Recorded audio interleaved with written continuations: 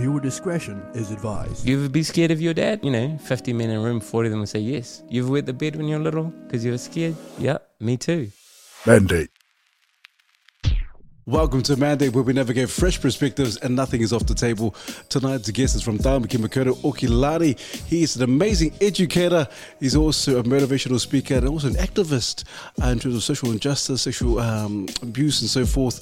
The man has also been in the fight game for many years, for over 20 years. The man is also a multiple Muay Thai champion in New Zealand, Aotearoa. He's also a PT, personal trainer, and also has trained a plethora of amazing athletes, amazing fighters who are successful fighters in New Zealand, Aotearoa, New Zealand. And so the man has an amazing story to share. Please put your hands together for the one and only Richie Hardcore!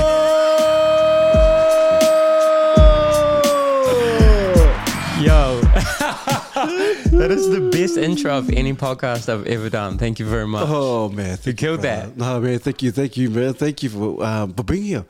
I think it's a real pleasure and a real privilege for Jamin and myself to have you in the studios tonight. And so, bro, just to get the ball started, please tell us, Richie, because I know you're a well sought after man in terms of speaking engagements and so forth. And so what's it been like in terms of after COVID and the pandemic, but also more so now that you've been out there educating and also social injustice and so forth? Just tell us what's been happening, brother. Yeah, it's been really busy this year. Yeah, so I talk about domestic violence prevention and sexual violence prevention, and I talk about masculinity. Like, what are our cultural ideas and expectations of boys and men, and where do we get those from? What's healthy and what's not healthy, and how does that play out, right? And actually, you mentioned COVID. Over COVID, we saw a big rise in family violence reporting, and we're actually having like quite a cultural moment where we're talking about our ideas around masculinity. People like Andrew Tate have exploded into the public consciousness, and schools really started calling me and like, yo, can we talk about Andrew Tate? Do you talk about Andrew Tate? Can you come and talk about Andrew Tate? I'm like, yo. So I spent a lot of time like looking at his content in particular, and also trying to understand the popularity of someone like that. Why are young men looking for role models and leadership, even if it's not healthy, right? So I've been really busy speaking in schools. I've been doing a lot of professional development work with teachers. I've been working with the Ministry of Social Development. We have a big hui down in Wellington where I'll be speaking with a bunch of different change makers, like men who've got different projects popping off, working with men around healthy masculinity.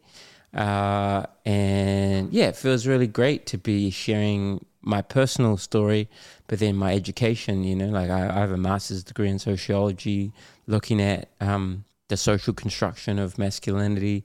And yeah, it's all been cool, man. Like I've found a nice niche. Like yesterday, I ran a workshop that we call Level Up. I first started that in 2020 or 2021.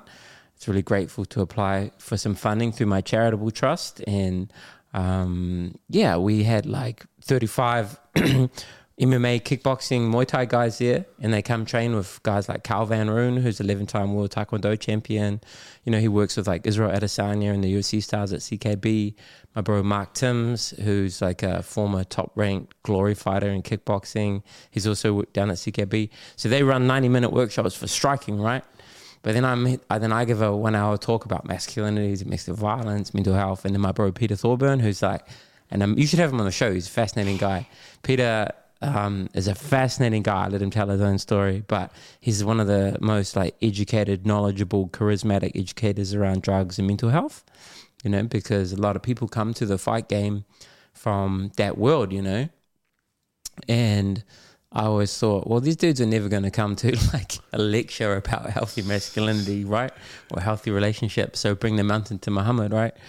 And it was packed. The feedback's been real good, and people want me to run more of them. And it's all really fulfilling, I'm really stoked to be doing that. And then we're talking before the show started, I got a little baby and I got a stepson and I got a beautiful partner. So just trying to balance the activism and the education with the whānau, Yeah, life's good. And I'm training some good fighters. I got a couple of good boys I'm at really top level, and then I've got like guys coming up too, and I do some charitable work with rangatahi who've kind of slipped through the cracks, getting some referrals from rangatamariki and stuff, and just trying to use what helped me, martial arts and discipline, and then education as I got older to sort of give young kids kind of what I needed when I was young. Yeah. Oh man, you're busy, man. This guy, I know. My fiance's pretty grumpy with me a lot of the time. She's like, can you say hi? Busy. Yes. Yeah. Super busy. Are you getting paid for this? Yeah. I'm like, sorry, babe. I'm trying my best. That's hard. That's hardcore, bro. Hardcore, busy.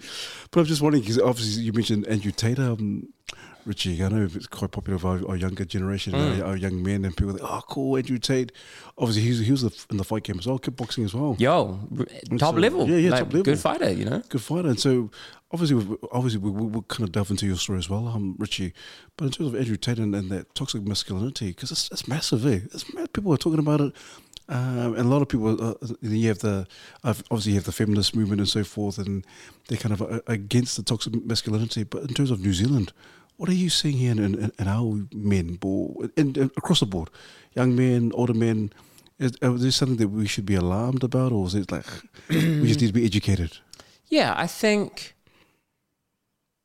in part, if I'm trying to be objective, right, the appeal of Andrew Tate is because people use terms like all these cis white men and their toxic masculinity are bad people on account of their interests, or right? But people don't understand the difference between masculinity, which is gender, and male, which is sex. Do you know what I mean? So when people hear toxic masculinity, they hear or interpret it as men are bad. But we're not saying that. We're saying that the social expectations of men, the social behaviors that we expect of men, the beliefs and values and ideas that we sort of place on men from childhood can in fact be toxic, unhealthy. Now, in my kaupapa and my mahi, I never used the phrase toxic masculinity, because I've done this work for a long time now, right? And I used to go out there and be all like academic feminist guy, and bros just be like, well, fuck off. Can I swear in your Yeah, of course, bro. Yeah, right? good. And then I was like, oh yeah. So I was really popular with like other activists, but the actual bros that I want to talk with, because I want them to be healthy as much as I want to stop domestic violence, which is like, nah, G, I'm not, what are you talking about? You know what I mean? So actually, the more educated I got, the more experienced I got in the mahi, the more I was out there working with men, going to Poremo, working with sports teams, the more I just was like, oh yeah, I should just talk like I'm at training. You're coaching. Yeah, I'm just talking. And then you just talk like a normal person, and you sort of Trojan horse in the educational aspect of it, and you're like, you ever be scared of your dad? And 50 men in a room, 40 of them will say yes. Did you ever see your parents be violent? Did you ever say anyone ever call you a homophobic name because you're a little bit different? And they go, yeah, how did that make you feel? Oh, not very good. You ever wet the bed when you were little because you were scared? Yep, me too. Like, why were you scared? Oh, because my dad was violent. My dad, you know what I mean?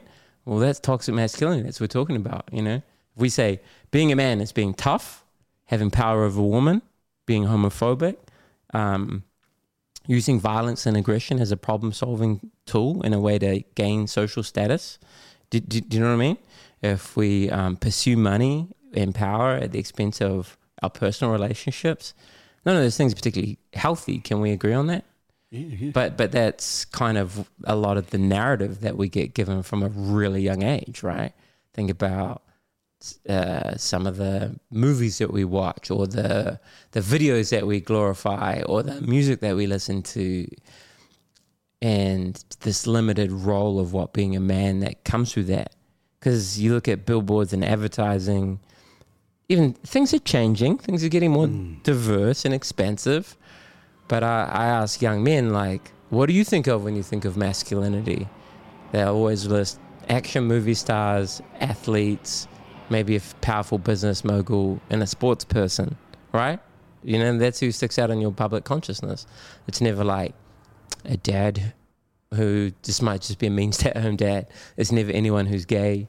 It's never anyone who's a poet or an author or a scientist or an academic or an environmentalist. Do you know what I mean? And all those are perfectly healthy, great roles for men, you know, but we don't celebrate them the way that we celebrate people who are good with violence and athleticism or ostentatious, you know, presentations of wealth. Do you know what I mean? You know, you listen to, I grew up on hip hop and punk rock and heavy metal, aggressive music. Hardcore is actually a style of music, right? And, you know, I heard NWA when I was like 11, 12, 13. You too, right? I imagine. And I was like, yeah, fuck the police, mean. A gangster, mean. Rap, yeah. And I'm like a white boy from Gleneden. Do you know what I mean?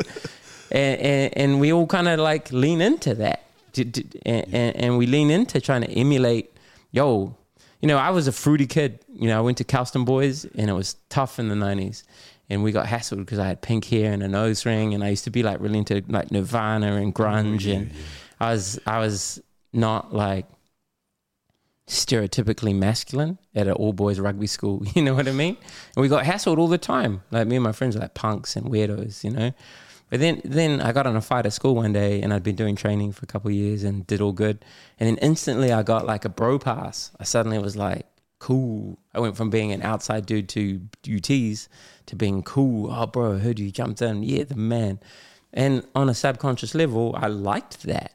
You know, I took my nose ring out, cut my hair into like got fades from the barbers, you know. Started wearing baggy jeans, size 38 Origins, you know. You know what I mean? And then I'm like, oh, now I'm leaning into that social idea of masculinity that I'm meant to be like. But I think a lot of us do that on some level. And it's kind of like a shield and a mask and an armor for all the stuff that's really happening inside of us. You know, like working with men who come from the criminal justice world, or, you know, I'm part of, do some assistance with rehabilitative programs that like dudes in gangs and stuff. Honestly, sometimes like the harder they are, the more wounded on the inside they are. And you put like this thick armor of tattoos and a patch on, no one's going to fuck with you, right? But it's protective and actually it's not healing. Do you know what I'm saying? And so when we talk about toxic masculinity, which I like to just call stereotypical masculinity or old-fashioned masculinity, we're just talking about those social ideas that actually aren't good for us as men, you know, like they become a barrier. All that armor that I'm trying to explain, I think, it can keep us safe to a level, but it also becomes like a wall to let love in and let love out. And it becomes a barrier to, you know, connecting with our children as you get older, perhaps, with our friendships, with our lovers, and then eventually you get shut off, you know? What becomes armor becomes a prison. And, you know, I never was a gangster or nothing like that, but I definitely lent into that to some degree. In my 20s and stuff, I was like, yeah, I'm the man. I'm a mean kickboxer. Yeah, I'm the man. I got all these tattoos now, you know? And, you know, I was really insecure on the inside. You know, I was really insecure. I didn't have good self-image. I never felt attractive. And so when I'd get like female attention, even when I was in a serious relationship, I'd lean into that and flirt and be inappropriate. And I have a lot of regret and shame about that behavior. But it came from a place of insecurity and a culture which also, not to excuse my own youthful mistakes, but a culture which also is like, yeah, real man has heaps of women. Do you know what I mean? And and I think that's the joy of learning as you go older, if you're open to it, is seeing your mistakes and your errors and trying to learn from them. And now I try and use that as why I do the work I do. Do you know what I mean? Because no one ever told me any of this shit. I had to figure it out through like making a whole bunch of mistakes, you know? Oh man, does that make sense? Though? It does, 100%, man. It's really good. Obviously, you talk about social injustice and talk about social justice per se. That you have people toxic masculinity, and then you know the pressures of being this person because of. And you're right. I know guys who've gotten tattoos because of all the stuff that's happening inside, and I just need to feel something. I need it's like a sense of belonging. If I fit in with the group or fit in with this certain group, so to speak, that I feel like I belong. But you're right. The issues are still there. The hardships are still there. But if maybe you can tell us about your issue as to why the insecurities you talked about.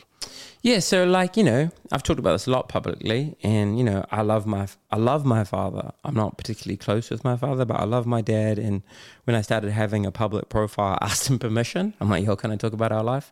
Because you're a man in the world too. And he was like, yeah, if it's going to help other people and you're honest, all good. He didn't say all good. He doesn't speak like I do, but he's like, yes, you can do that, son.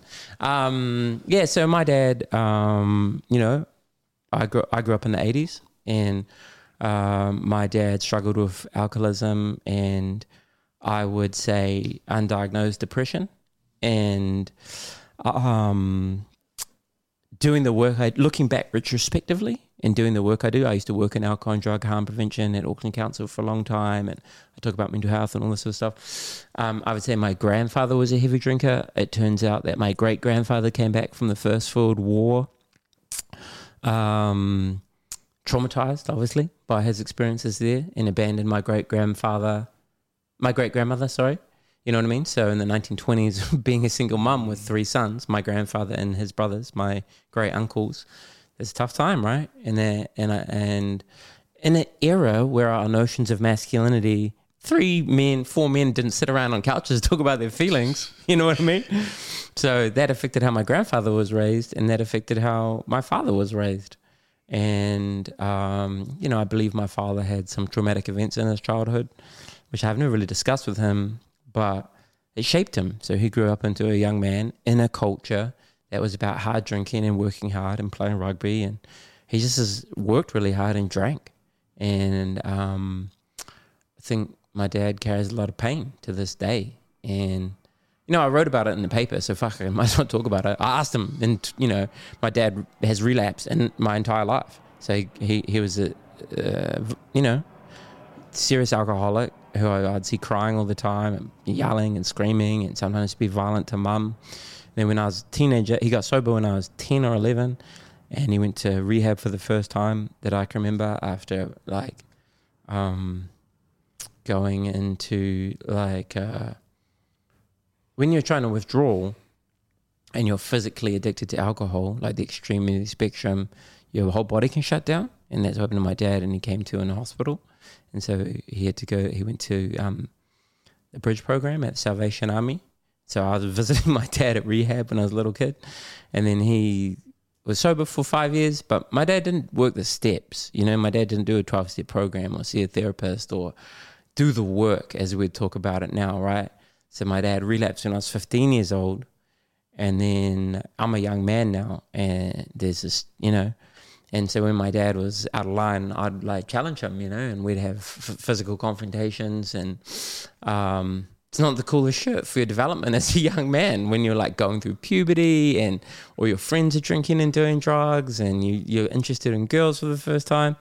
So I wasn't good I was really a top level student, but with a bottom level work ethic, because I was just not applying myself because I had dramas at home, Dad got sober again. He relapsed again when I was 31, and he relapsed again in 2020. And in 2020, when I was trying to get my father into rehab, because you need to do what's called a medical detox.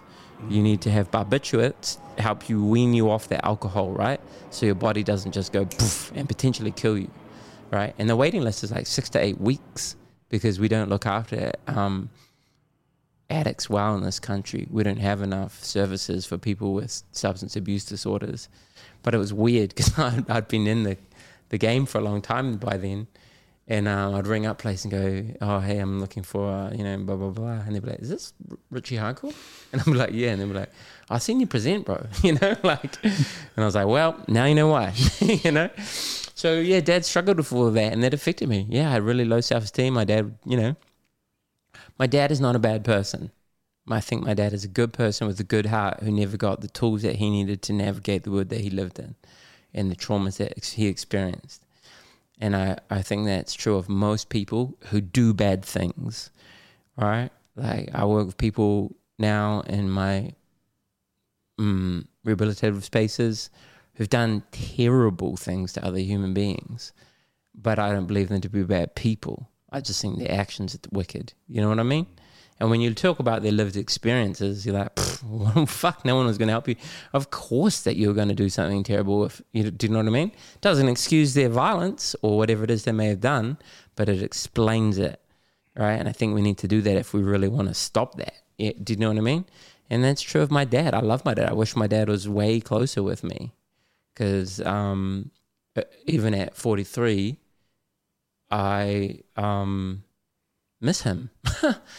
If I'm honest with you all, like, I miss him, and I wish I could ring him and have a laugh, and I could tell him about my son more, and I wish he kicked soccer ball with my kids, you know, but he's not, doesn't seem emotionally capable, because I'd be like, yo, what's up, Dad? Fucking Raphael's nearly 2. That's my son, Raphael, like your Ninja Turtles, you know? And he's doing this shit now. Do you want to come hang out? But I think he carries some hurt that makes it hard for him to be close to us. So he's like, oh, I got work. He just works, you know what I mean? Because that's what men do, right? We work, and it becomes part of that armor from letting the feelings in. You know what I'm saying? And so all that wasn't the best for me, you know? Like, it wasn't once warriors or nothing like that. Don't get me wrong. I had good times too. I think that's what, when we tell our stories, we can just lean into the bad times. Yo, my dad taught me to read, really literate. When he was bad in his behavior, he would be like, don't ever treat a woman like that. Like, my father told me, despite his bad behavior, yo, this is not how to be a good man. You know, like, my father was the first person who told me it's okay to cry. Like, I got jumped in the city by some older guys when I was like 15 and got hiding. And I wasn't crying because I was upset. I was crying because I was frustrated and I felt powerless. And he told me it's all good. And that's a good lesson for a father to tell a son. Do you know what I mean? He sat down, tried to give me a birds and the bees talk when I was 11, you know, which is cool. You know, like that's actually really progressive to do that. Like, talking about sex with your son is something that is my co-papa now. Like, yo, if you don't talk to your kids, porn's going to teach your kids. And porn's not a healthy model. My dad tried to do that, you know? Like, and I think we need to remember those things. A lot of the people who hurt us, we love, and it's complicated. I think I get frustrated with like cancel culture and all that, because it's very binary. It's like black, white. You know, the world's this mad gray kaleidoscope of colors, and it's complicated. Does that make sense? For sure, man. But yo, for me, so like all the growing up with all that chaos and drama meant that like chaos and drama feels real normal for me. So when I started having adult relationships, it's not like I was looking for like plain Jane. I was like, I'd meet a woman, and you kind of like, my spider senses are tingling, and then I could be like, oh, that didn't work out because they're crazy. But if I have to be honest, I go, that was a dramatic relationship because we're both crazy. I got my wounds, she got her wounds. In your early 20s, you don't have the ability necessarily, at least when I was young, to articulate your wounds and figure out how to navigate them together healthily. Yeah. Does that make sense? Sure, man. So you just like act on your feelings and you'll act on your drama, and then you can fall into that cycle if you're not careful. But I'm happy that I went to therapy real young because I got tired of hurting. And therapy, like, you took me out of the cycle and started me on the process of getting to where I am now. Jeez. Because otherwise we just keep doing the same shit again and again and again, right? Yeah, the cycle. The cycle just continues, bro. And then I'm really glad that, you know, I had a couple of relationships in that I'm real sad about, you know, like, and they're never violent or abusive or anything like that, but like, you know, I cheated and I carry a lot of shame and sort of fuck about that because I never wanted to be a bad man, you know. But I really hurt someone once in my 20s emotionally by cheating, and that to me was a real wake-up call that I had more work to do to be a good man, you know what I mean? So that's the thing I'm most ashamed of in my life, is having an affair once. And so I was just like, yo, man, like, I didn't have the tools, I did the wrong thing, I didn't know how to communicate in my relationship. How do I stop that again so I can one day have a healthy relationship? And went back to therapy. A lot of therapy, a lot of books, you know, a lot of podcasts. And that's why it's cool we do all this stuff now, though, as men, you know what I'm saying, though? Because my story is far from unique. Like, my story is actually, if we drilled out, I imagine, like, half the brothers out there would be like, yeah, bro, I feel that. Do you know what I mean? Jeez. And so it's like, we just got to be honest and talk about things honestly. And as men, we don't do that a lot. Do you know what I mean? Like, it's shameful to talk about some of that stuff. But if we don't talk about it and be like, yo, there's better ways to deal with your problems in a relationship than drugs, alcohol, violence, fucking them around, cheating, then we're never going to get better. But do you know what I mean? You're right, man. You're right, Richie. And we've all got kids looking up to us, or, you know, if you know, you've had some really well-known people on here and they've got good social media following and stuff. If they're out there on Instagram or TikTok, like recreating these cycles of unhealthy behavior, young people just think that's normal. Do you know what I mean? That's where, when we were talking about Andrew Tate, there's more to life than cars, money, heaps of women, being good with violence. But a lot of young men, that's all they see. Do you know what I mean? And they're like, yeah, I guess that's normal. But if you're like, nah, bro, like, you know, the coolest shit, coming home to your kids, bro, that's the meanest shit ever. Like, that's being a real gangster, don't you reckon? Yeah. Like, loving your kids. Being there for your kids. Being present for your kids. You know, not leaving your relationship when it's hard, but working it out. It's easy to leave a relationship. It's so easy to just, just leave another one out there. What are you going to do that? You can do that for your whole life and just keep running away because you can't deal with a difficult situation. Do you know what I mean? But a lot of young brothers do that. Tinder's easy, you know. Like, it forces you, I think, if you stay in a difficult situation, to find tools. Do you know what I mean? Like a fight. Let's talk about fighting, right? Like, you should never be fighting in your relationship, but to use the analogy, you can quit in a fight anytime it hurts. Right? You can tap out. You can not come out of the corner. You know what I mean? Or you can try and reassess the situation after the round that you lost has happened. Get some advice from your corner man. Figure out what's going on and try again. And we can do that in all our relationships, whether it's our romantic relationships, our relationship with our kids, our friendships, our work relationships, or we could just leave. But if we just leave, we're never actually learning the skills that we need to develop as human beings. Do you know what I mean? Yeah. That's cool, man, Richie, because I'm glad you did mention that. Obviously, infidelity and cheating on, fighting with someone else, and then, because it's not really told, like, or being spoken on some of the podcasts. A lot of it has been like sexual abuse, violence, physical violence, verbal abuse. But in terms of cheating, you know, and I think people, like you say, Tinder, you have all these other websites, all that kind of stuff. But people don't really kind of, in terms of infidelity, I don't think a lot of our men like, it's just normal. It's just normal, man. You just get for another one. It's all good. Bro, like, think of all your favorite rap songs right now, right? How many of them are about like having 37 side hoes or like fucking another man's bitch, right? And I, like, don't get me wrong, like, when that comes up on my Spotify, I'm like, yeah, this is banging, bro. Like, you know, like, this is my jam. That's why I got a good car stereo, bro, you know. But I have 2 little kids now, you know, and I'm like, fuck, this music sucks. I don't want my kids to listen to this, you know. And then I work with young men in the gym, and I'm like, I don't want them to live like this. I'm out here like, yo, stay away from drugs. Yo, don't carry knives because, you know, stabbings are up 20%. How you dealing with your feelings, you know? That's my actual work. Why would I, without critiquing it at least, just blindly absorb a lot of what popular culture says is cool, right? Now, I don't believe in censorship and I think, and like, if kids were, and I do listen to that music sometimes, but I have to like critique it and be able to articulate it and realize it's like eating some chips. Like, yeah, all good. I like some chips sometimes. I actually like a lot of ice cream. I've got a real sweet tooth. But if that's my only diet, that's bad for my body, right? I'm going to get diabetes, chop off my leg sometime. I'm going to die early. It's the same with our mental diet, though, right? If I only eat that mentally, you know, it's going to be really bad for me. It becomes like normative. And actually, if I can talk about it critically and think critically, I'm less likely to absorb it and internalize it and act on it. Does that make sense? Yeah. So I think that's really important. Talk about everything, and talk about the good and the bad. And I think a lot of us just go through life quite unconsciously, not because anyone's bad, but just because who's encouraged you to have that conversation? Do you know what I mean?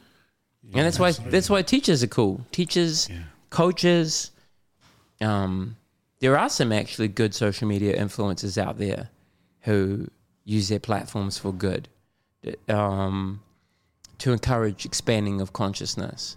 Some of the things are really awesome out there, but I would argue that all of those things are a little bit harder to find than the negative. I think the negative outweighs the positive. You do know what I mean? Yeah. It's like some David and Goliath shit. You're like, oh, yo, it's an uphill battle. You know? That's why I really enjoy your podcast. No, for real. Like, I was like really thrilled that you invited me, because you're having really honest conversations with men in a non-judgmental, you're not like hardcore, like super, you need to be like this. You're just having honest conversations.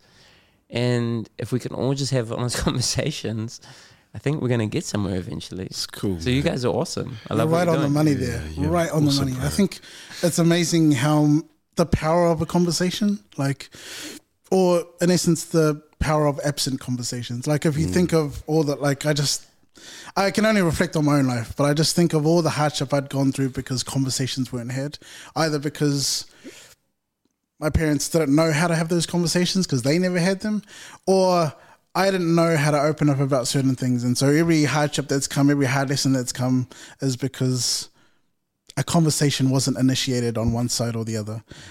So I really like you being able to share your own journey, and just going back to you talking about your dad and, you know, trying to connect with him emotionally now. And you mentioned him sort of being busy with work. I couldn't help but think, and he, just from what you've described of him, he sounds like a good man who maybe, I don't know, and you probably, I can't ask you to put yourself in his shoes, but it made me think that maybe there must be some guilt there.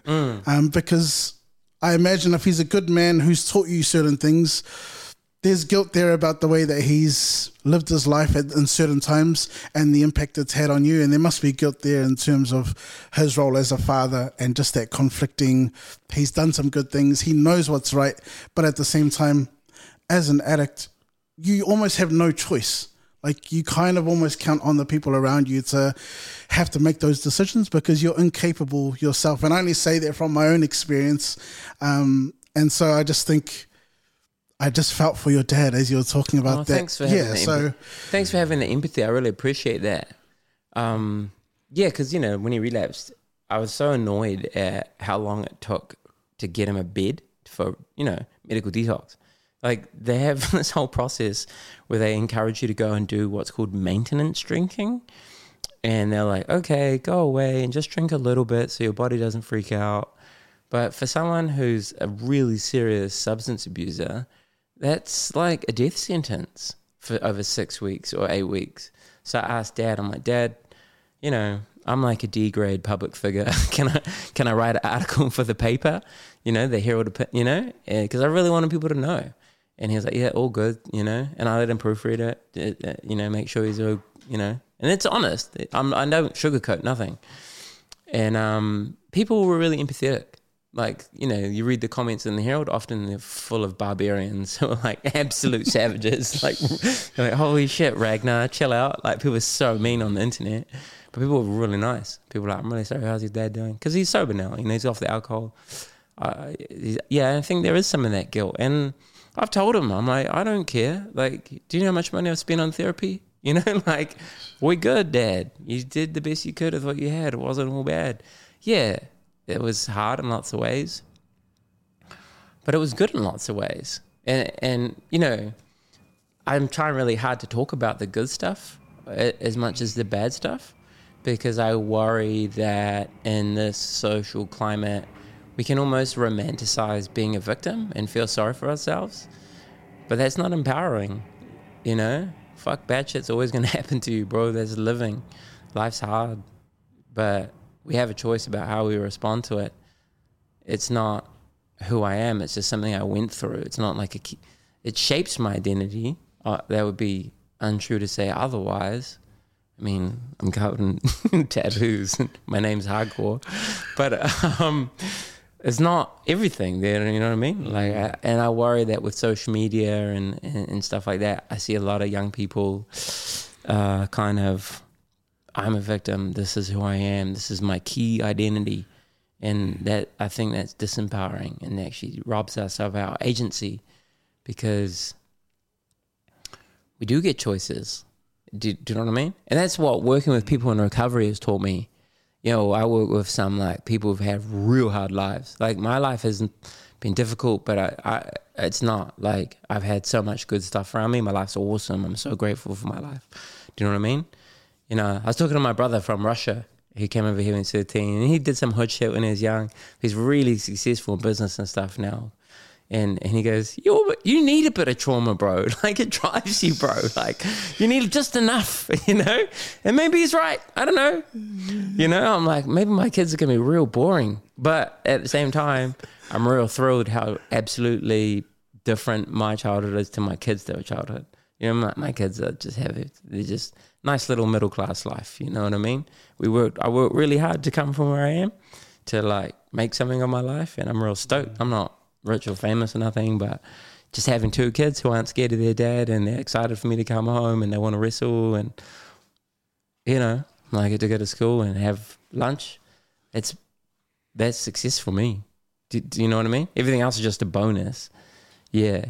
Anyway, I do think we need to do a better job of teaching people that they do have choices, because working with people in recovery, people who've been in the criminal justice system and who have been structurally perhaps excluded from perhaps easier pathways than people who are born into financially secure, stable environments have been, right? Because I think we need to acknowledge that, like,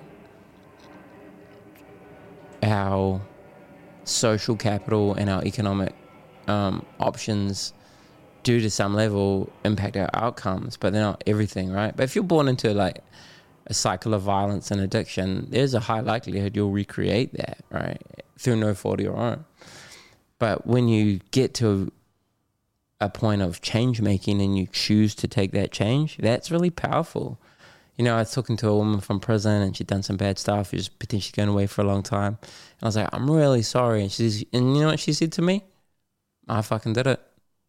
I gotta deal with it, you know? And I was like, yo, zero excuses. She just said, I did it. I got to do the time. And she's like, it's all right. You didn't do it. What are you saying sorry for? Do you know what I mean? And like, I knew her life and it was a real rough life. And she still had that. And I thought, wow, that's real powerful to take ownership like that.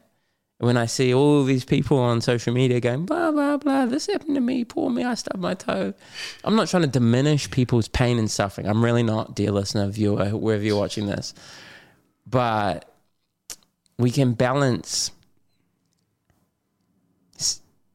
acknowledging that difficult things happen to us, like really difficult things, painful, you know, and that can shape our life outcomes.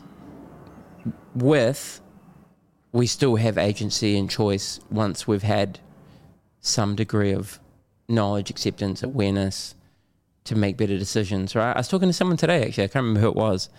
And I was like, look, first couple of times you do something bad and make a mistake, I don't even hold you accountable because you're acting on programming a lot of the time. You're acting on conditioning, acting on role modeling, you're acting on social environment, you know?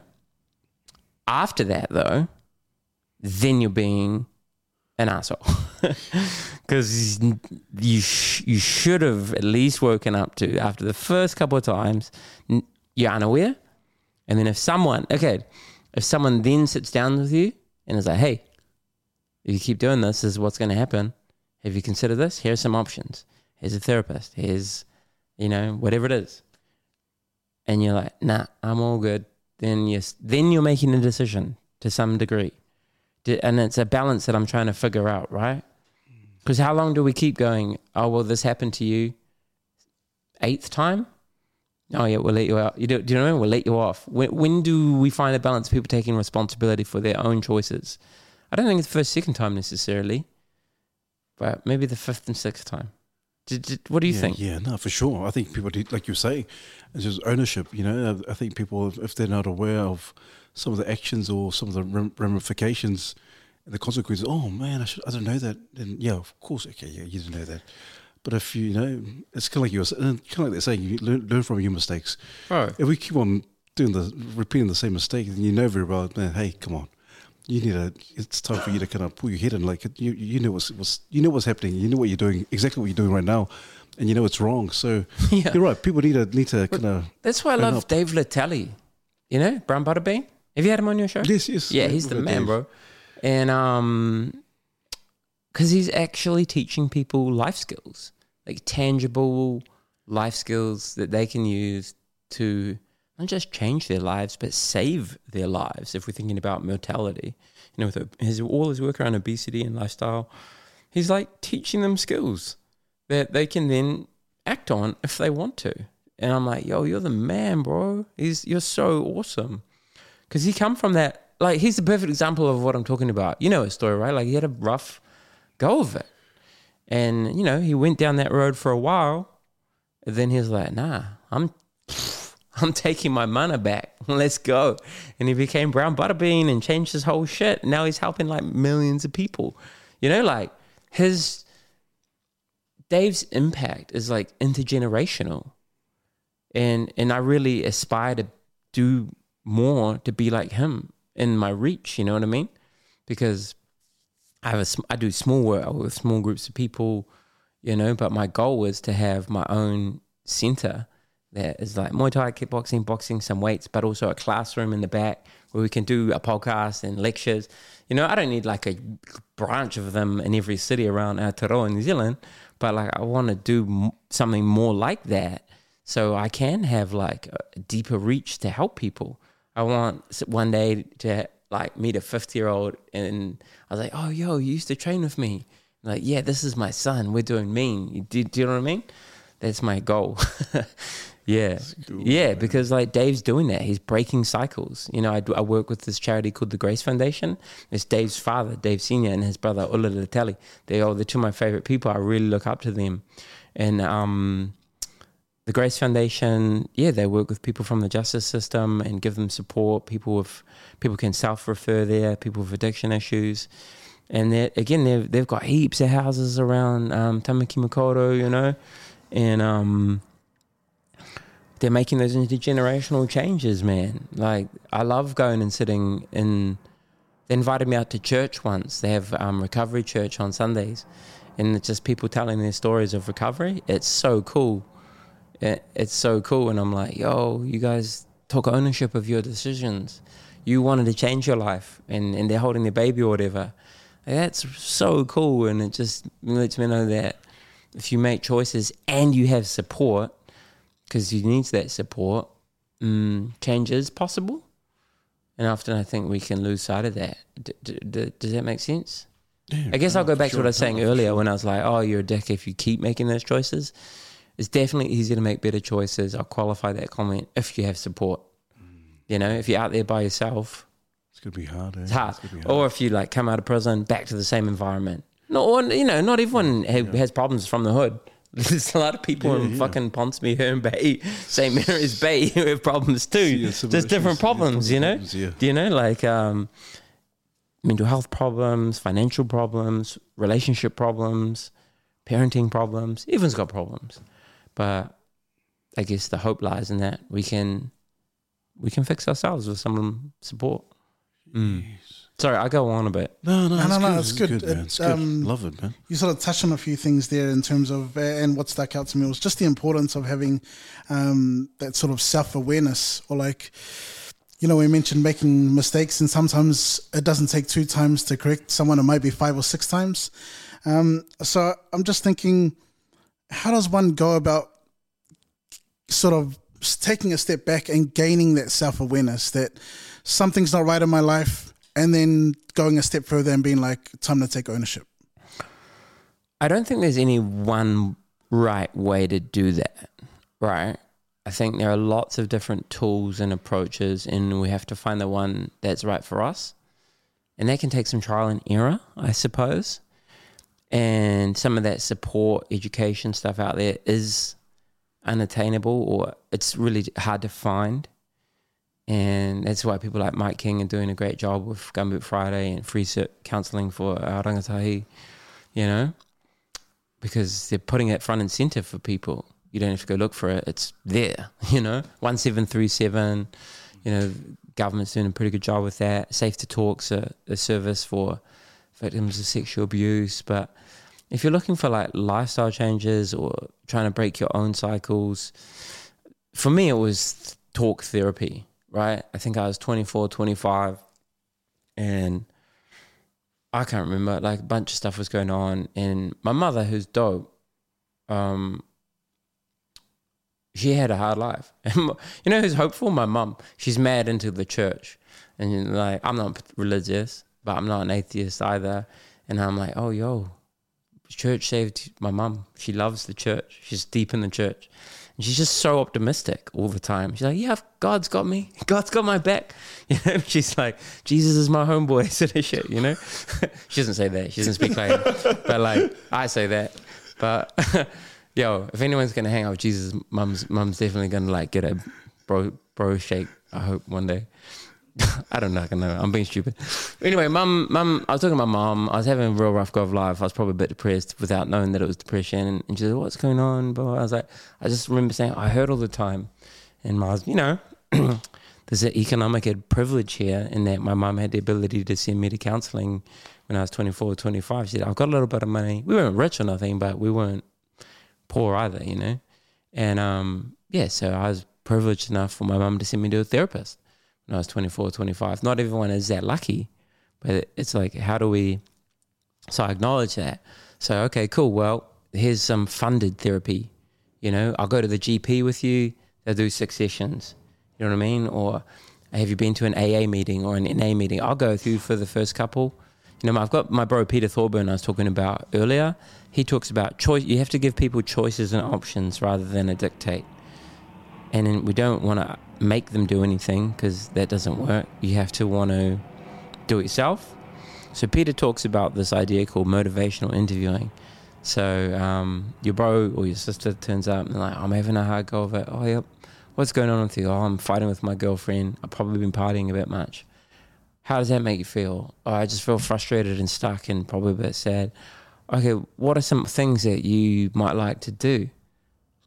Right? So we've no like yes, no questions, lots of open questions. And then, oh, I don't know, maybe I should see a therapist, or maybe I should go to the gym, or I saw this meditation course online. Okay, well, I'll go to any one of those 3 things with you. What would you like me to do with you? And they'll go, I don't know, fuck, I feel weird, but would you go to the meditation with me? Sweet cuz, I'll go with you the first time. And then you've given them 3 choices, and then they've chosen the one that might work for them, right? And then you're walking, you're not doing the work for them, but you're walking alongside them in order to make that shift. Yeah. Does that make sense? Yeah. It's actually called motivational interviewing. There's a whole like therapeutic process behind it that they use in alcohol and drugs, but that's a simple way of explaining it. Because when I was young, I quit drinking real young. I was never much of a drinker. I never really got into drugs, you know. I worked really hard in Muay Thai. I was really, really strict on myself. And I was angry. And people would be like, I have problems. And I'm like, I was kind of like a young David Goggins. It's like, just work hard. Like, go running. Kick the bag harder. Don't eat any junk food, you know. Don't do the drugs. You're weak, right? Not a good fucking way to do it. You just push people away. When actually, if someone comes to you with problems, they're actually asking you to hold them for a little minute and open up. Do you know what I mean? But often we try and be helpful and you need to do this. It's not helpful. You know, you actually need to be like, okay, well, what works for you? How are you feeling? And then they buy into it. Do you know what I mean? Like you tell a little kid something, you tell them off, chances are they're not going to do it straight away. They might do it out of fear, but they're not going to like set up a long-term pattern of behavior because I don't think fear that's externally imposed is a good motivator. Do you know what I mean? For me as an athlete, fear of not doing well was a good motivator, but that was internally imposed. Does that make sense? Can you see the distinction there? Sure. And I think if we want to make lasting changes, we need to be part of the process ourselves, but people need to walk alongside us. Particularly, like if you have like childhood sexual abuse, grow up in violent households, all that sort of stuff, you need more guardrails to help you not go off the edge as you rebuild the inner world that you have, right? But some of us are trying to like just save money better or like lose a little bit of weight that we put on over winter, or, we're not alcoholics, but maybe we just drink a little bit too much and like, drop my third iPhone, stink, maybe I'll just do dry, you know what I mean? So those sorts of gentle conversations, I think, giving choices and options, listening empathetically, helping people find what works for them and then walking them there and just checking in once in a while. Your bro goes to his first meditation class or therapy or anger management program. Oh, yo, Kaz, what's happening, bro? Like, I'm giving you a phone call, not a text, because a phone call is far warmer and less cold than a text or a DM. And just how that class goes. How's that working out? You know what I mean? Just checking in. And people, I think, want that. Because my DMs are full of people asking for, where do I go for help? Where do I get my kids' therapy? Someone messaged me just yesterday, just thinking about it. I'm like, oh yeah, I got to tell them where's a good counsellor in West Auckland. If you're watching this and you're a good counsellor in West Auckland, can you message me? Do you know what I mean? Yeah, no, people sure. want help. It's just hard to find them, right? So if one of your friends or your whānau or someone in your ainga is like, yo, bro, this is happening, maybe you can do a little bit of the legwork for them. Do you know? Yeah. And then like, I found this therapist, that therapist, this deep trauma healer. You know what I mean? This guy's a Buddhist. This person's a Jungian psychoanalyst, right? Like, what sounds best for you? Because there's no one size fits all. What works for you doesn't necessarily work for me, and vice versa. But something will work. I tell people going to therapy, and there's more to life than therapy. You can do breath work or meditation or, a whole range of whatever it is. But I'm like, it's kind of like healthy dating. You go along and you're like, this vibe's not good. It's not a good vibe. I don't like talking to you about wetting the bed when I was 11. I don't connect with you. But then you go somewhere else. You know what I mean? It takes a couple of times, but once you find the right therapist, it's a game changer. I've had the same therapist for like 6-7 years now. And seriously, like for me, it's been amazing. This really like reprogrammed me, like in a good way, not in like a cult way. No one's like, I'm not like, say that. Come on, reprogrammed. Yeah. Does that answer your question? Yeah. That's awesome. That's crack up that you mentioned that. 2 points there. Funny that you mentioned healthy dating. I was reading a little bit about when you met Claire, and she had mentioned about your fella's first date, and she was like, you're such an intense guy, and you just came with this heavy stuff, and you guys had a conversation. And then she said something about how you guys spend your time differently. What you do in your own spare time is, you're quite different people, but at the same time, the things you have in common, the things that you're passionate about, you care very deeply about them, and it unites you really well. And so you balance each other out really well. So I just thought it was funny that you mentioned the healthy dating, and then just seeing how you and your relationship has come. Like you've had to work through some things on your own, and then also together, I'm sure. But one of the things I also read was that you'd mentioned before that you've always been a rescuer. And just hearing about all the work that you've done, I wonder, as someone who's a rescuer and someone you've mentioned vicarious trauma, and just that taking on other people's trauma can tire you out. How do you find the energy to also be present for your family and to give them all of you? And I know a lot of men struggle with this, is like giving their family the leftovers. Yeah, that's a really good question. And I'll be honest, I'm not always the best at it. Sometimes I'm done, Someone's told me about, I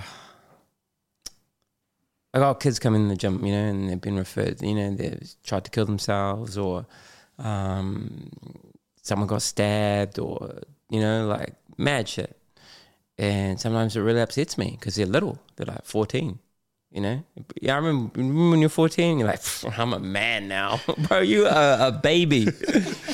All you 14-year-olds out there, you know? Like, you're so young at 14. And people tell me terrible things. And then I read a lot. I'm like I'm probably a little bit of a social media addict. I'm much better with it now. But I read a lot. My work requires me to read a lot. I need to be up to date with news, literature, academia, thought pieces. And it takes a toll on me. And sometimes I go home and I'm pretty not present. You know, I don't drink. I don't use drugs. I don't fuck around. I don't use pornography. But I can just like be a little bit short, you know, and just go to my room. Maybe I don't yell and scream or nothing because I don't want to be my father, but I'll just be like, Grumpy, turn the TV down, you know? Like, it's not like the worst shit ever, but like I'm not 100% cool dad, you know? Sometimes I'm like, I wish I had more energy when I get home to like play with both my kids, read a book with them. I do most of the time, but when I have a bad day, if I'm honest with everyone who's watching this, sometimes I'm just like tired and I'm still trying to figure out that balance, you know what I mean? Definitely seeing a therapist and talking about my work a lot now is good. You know, what I've found is good for me and other people out there might find helpful is I like to have a buffer between getting home and from like work. Then I like to do something like go for a run or go to the gym and then I go home. Do you know what I mean? Because I think for at least some people, the bar is that buffer. And I don't know if that's a good buffer because you go home like fucking lit, you know?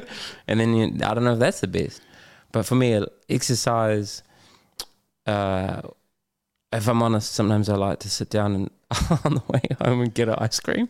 I'm a real nerd, everyone watching me. I'm like, they'll be like, what? Oh, you sometimes are snappy with your kids? Like all of us, you know? But I'm not perfect, is what I'm trying to say. Like sometimes I'm not like really present. Sometimes I will doom scroll on my phone. Sometimes I will, go to bed. I've got to do this work, you know? I've got to write these emails or do this presentation. You know what I mean? I'm not as cool as I want to be with my kids all the time. Particularly my older one. I'm like, oh, you're 9. You can... Because my 9-year-old's awesome. He's the man, bro. He's so funny. But he's like, will you come upstairs with me while I have a shower? And just wants to talk. Like, that's shit. He's like, he wants me to sit on the toilet and have a corridor with me about it. And I'm like, that's fucking awesome. He he actually just wants to tell me about his day. Or just talk whatever not 9-year-old nonsense. He's really into these computer games that I like buzz out trying to understand. I'm like, what? I don't really get it. I'm like the uncool dad. But that's such a cool invitation for a child to a son, right? But sometimes like, I've got to do this work. Do you know what I mean? Because I get stressed financially. I'm like, the bills. So I'm trying to work on that. You know what I mean? Yeah, I'm trying to work on it. You know, I don't always have as much energy for my family because I've spent all my energy in the world. And sometimes, if I'm honest, my kids have got a real nice, privileged, middle-class life. And when my kids are like, I didn't get this toy, I'm like, I met a child who was fucking abandoned by their mum when they were 11. You know what I mean? Like, I'm like, I met a child who this terrible violence happened to. Do you know what I mean? Or I met someone who got like fucking... this happened, like the worst shit you can think of, seriously, you know? Or, you know, I've traveled a lot, you know, I've had children in Mexico lick a plate because they're so hungry, or, you know, I go Muay Thai in Thailand, and in Thailand, children do full Muay Thai. They're elbowing other children in the face at 10, 11, 12, 13 years old to make money for their family in the countryside. They go live at a Kai Muay, they do Muay Thai, which is like 3-4 hours training a day, 5-6 days a week, as little children, as a financial way of getting out of intergenerational poverty. And so when sometimes my child is like, I want to watch cat videos, I'm like, bro, just fucking, like, I don't ever swear at my kids. I'm talking to adults. Yeah. I definitely don't swear at my kids. But, you know, in my head, I'm like, bro, they're cat videos. Go to bed. You know what I mean? So yeah, and sometimes I can be snappy and be like, oh, go to bed. I told you 5 times. I'm still working on that, I feel if I came in and was like, well, I take a deep breath and I do my mantras and I gently say, son, I'll be full of shit. You know what I mean? I don't always do that. Most times pretty good. Sometimes like, go to bed. I've told you 5 times, like, why are you asking for this toy, I'm getting there. But that balance between my work and my home is something I'm still trying to adjust. That's awesome. And I love that you're so open and honest. And I think it's awesome that you can just acknowledge it is what it is. Well, like, this is the reality of life. And it kind of raises a really important question. This is something I've questioned myself, like, how am I going to teach this to my kids as a father? And it's that, how do you teach your kids to be grateful for what they have without putting them through the trauma that you've had to go through yourself? Yeah, that's a really good question. And I think that comes with age, because my son is 9 and 18 months old. So I'm not going to sit down and like, have you heard of intergenerational sexual abuse and addiction? Do you know what that is? Like, that doesn't, you know what I mean?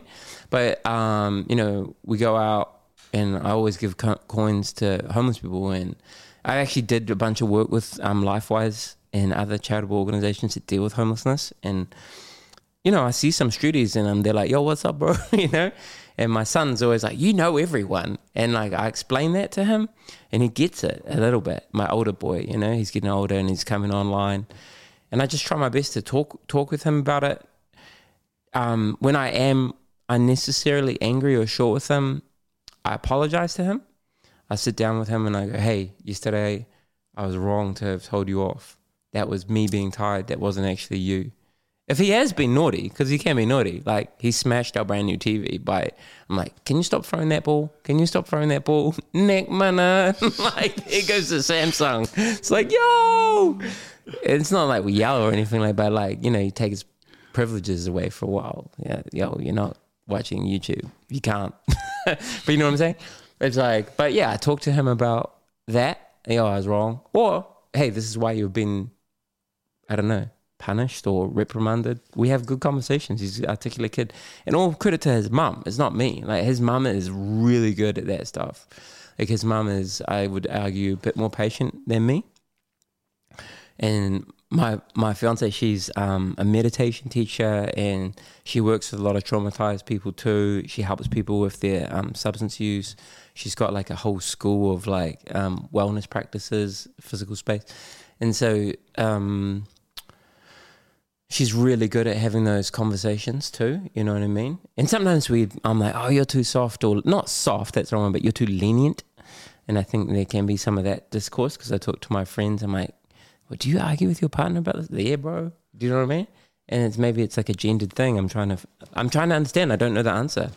I don't know that answer. You know what I mean? But it is a hard one. I don't know. When he's older, I'd like to take him traveling and see some of the things I've seen.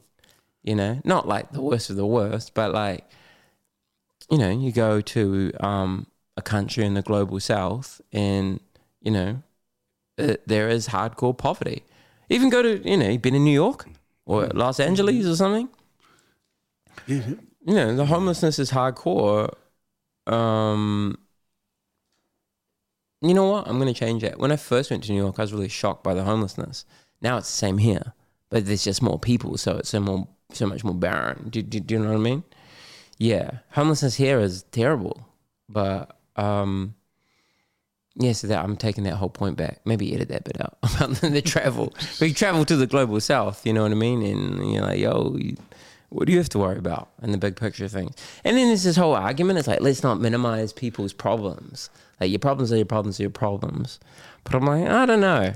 Because there's like first world problems and then there's third world problems. Do you know what I mean? There's like proper violent hood problems and middle class problems. I think there is some degree, like pain is pain, but at the same time, our environments, I think, is something that we do need to acknowledge about how we deal with that pain. Does that make sense? Yeah, I don't know. It's a tricky thing to figure out. Man, you got a brilliant mind, bro. It's just the way the way you think, Richie. I like it, but I think the cool Do you? thing- Because I don't sometimes. I don't know if I even have any like. No, I like it. You know why I like it, Richie? Because I think people tend to think, oh man, I'm just rambling on, but no, but I can. It just kind of reveals who you are as a person, Richie. Mental. Yeah, no, not mental, but I think even more so. You talk about psychologically, also emotionally, but also it just reveals who you are as a person. You got a massive heart in terms of helping people, helping individuals, and also this social justice and so forth. And I love the fact that you bring it, because that's a good point. Because some people come on and think, oh, man, my life is this and that. I've had all this trauma and all that kind of stuff. But they never mention the good parts. You know? And I love it that you're straight up. Say, hey, there are times I'm not present with my kids and I'm this and that. And my dad did this and that. But my dad was still a good man. And I like it that you do that, you say that and you mention those. But also I like the fact of in terms of a victim mentality. You bring in all that kind of stuff that we love to talk about. That we need to talk about. But also one thing as well. And Jamin talked about, just mentioned rescue. I know as men sometimes we want to fix people, we want to fix them, we want to solve the problems when it comes to their rescue. And I know you mentioned we need to walk side by side with individuals. Has there ever been a time, Richie, when you feel like, man, I think I'm doing everything. I'm doing everything. I'm hoping this guy. I've gone to the extreme where I'm the guy who should be not just kind of helping walking side to side, but I'm finding myself solving the issues and becoming the rescuer and not really helping this person. Enabling them, yes. Yeah, my girl, she reckons I enabled my father in 2020. She's like, oh, you should, but I reckon she's being a bit harsh. I'm like, yo, he went to hospital because he smashed his head open, you know what I mean? But yeah, I don't know. Do I enable people? I think when I was young, in my 20s, I would rush to help and do the work and get a unconscious reward, fall into a sort of childhood role of rescuer, which lots of adult children of alcoholics do. I'm not an expert on this. It's something I actually would like to spend more time reading about. But there's this whole notion of ACOA, adult children of alcoholics. And we're all broken in a really similar way. Have you read about this? Have you? Tell us, man. Well, I don't really know a lot about it. It's something I should read about more. But essentially, we do fall into quite similar roles in relationships of like enabling someone's mental health issues or addiction issues or whatever, you know what I mean?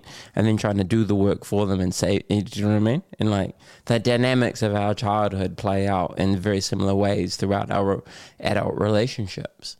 And I definitely did that through my 20s. And when I look back now and I think about the romantic or sexual relationships I had from my late adolescence to my 30s, and some of those were really good and healthy. They weren't all train wrecks, but there's a couple that were train wrecks. It was that I like found my father to fix or my mother to save in those relationships. Does that make sense? And it wasn't like a healthy dynamic, but I didn't know. I didn't know it at the time. Do you know what I mean? And you would go, oh, it's okay, I talk about my own infidelity once, but like I've had partners cheat on me too. And you're like, okay, it's okay. Okay, we'll figure it out. And then next minute, did it again. And it's like, where have you been all weekend? Just partying, just turn my phone off. Okay, it's okay. You know what I mean? You actually have to learn to draw a boundary eventually. That's what you learn. If you just keep enabling people's behavior and get taken for a ride, they're going to hurt yourself. You know what I mean? Like emotionally at least. And it's not good for you. And you actually have to learn to put this is a healthy dynamic of a relationship. This is what my therapist says. My therapist says this. This is one person. This is you. You need to learn to navigate the space in between, right? And often wounded people are not too full people. they become like this. There's this unhealthy enmeshment with no space in between. And we start living for each other and in each other's lives in a very codependent way. And then so, because you're so enmeshed and it's so unconscious and there's so much like childhood conditioning playing out. Forgive me if you're watching this, if I'm getting this wrong, dear therapist.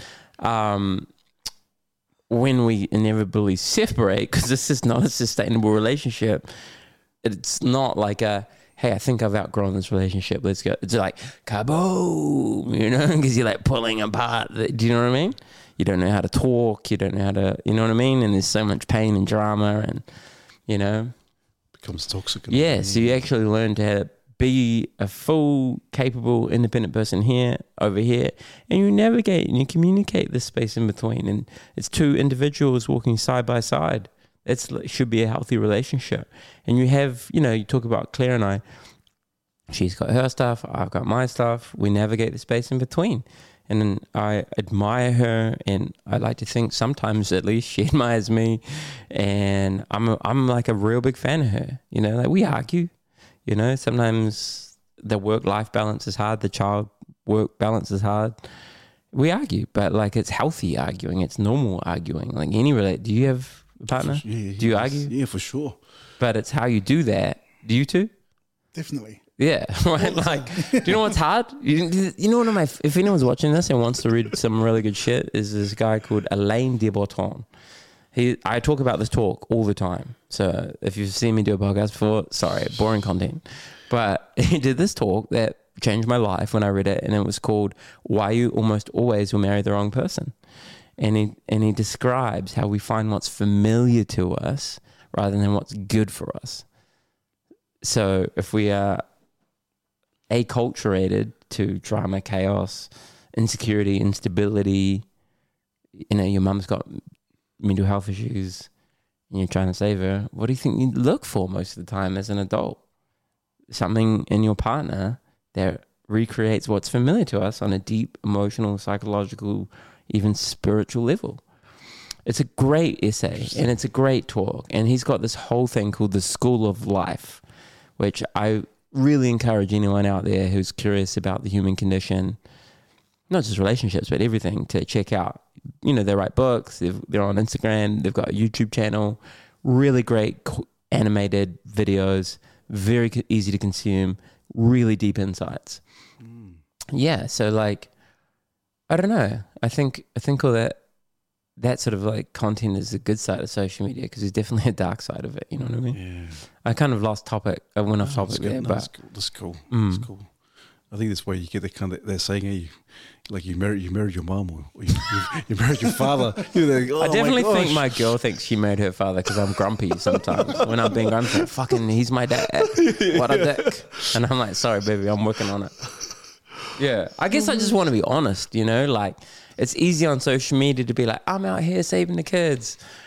And I do all of that. I'm not saving the kids, but all my work's charitable. Like all my work's educational.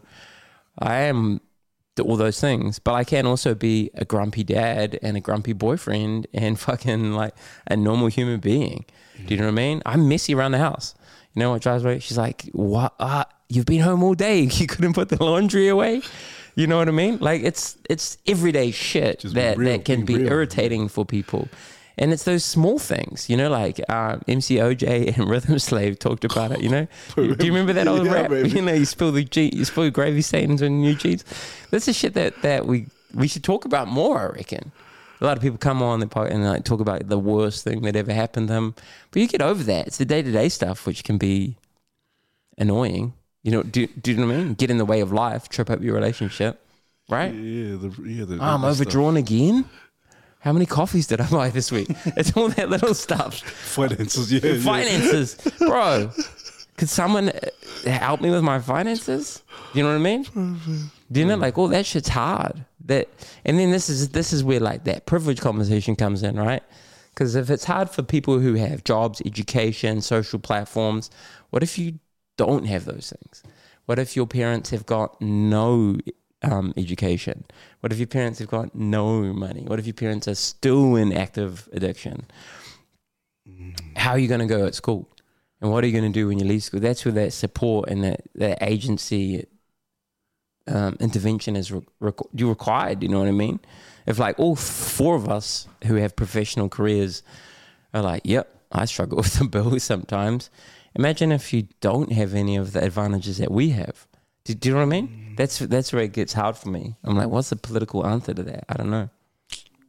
Mate, that's a hard one. It's a hard question in terms of you're thinking about all the, like, if you have no support at all, and you talked about the vicious cycle. When you just, because that's all I know, then I would just go back to whatever my whānau is doing, my ainga, whatever. If it's crime, then it's crime. And you're right. And if there's the lack of support, lack of services, that's the only option people have. You know, I was talking to one of the boys that is in one of the programs, and he's got this massive killer bees tattoo. And I'm like, I just talked to the bros because I'm like, oh yeah, mean. So how did you join? And he was like, yeah, because when I was in jail, that's who looked after me.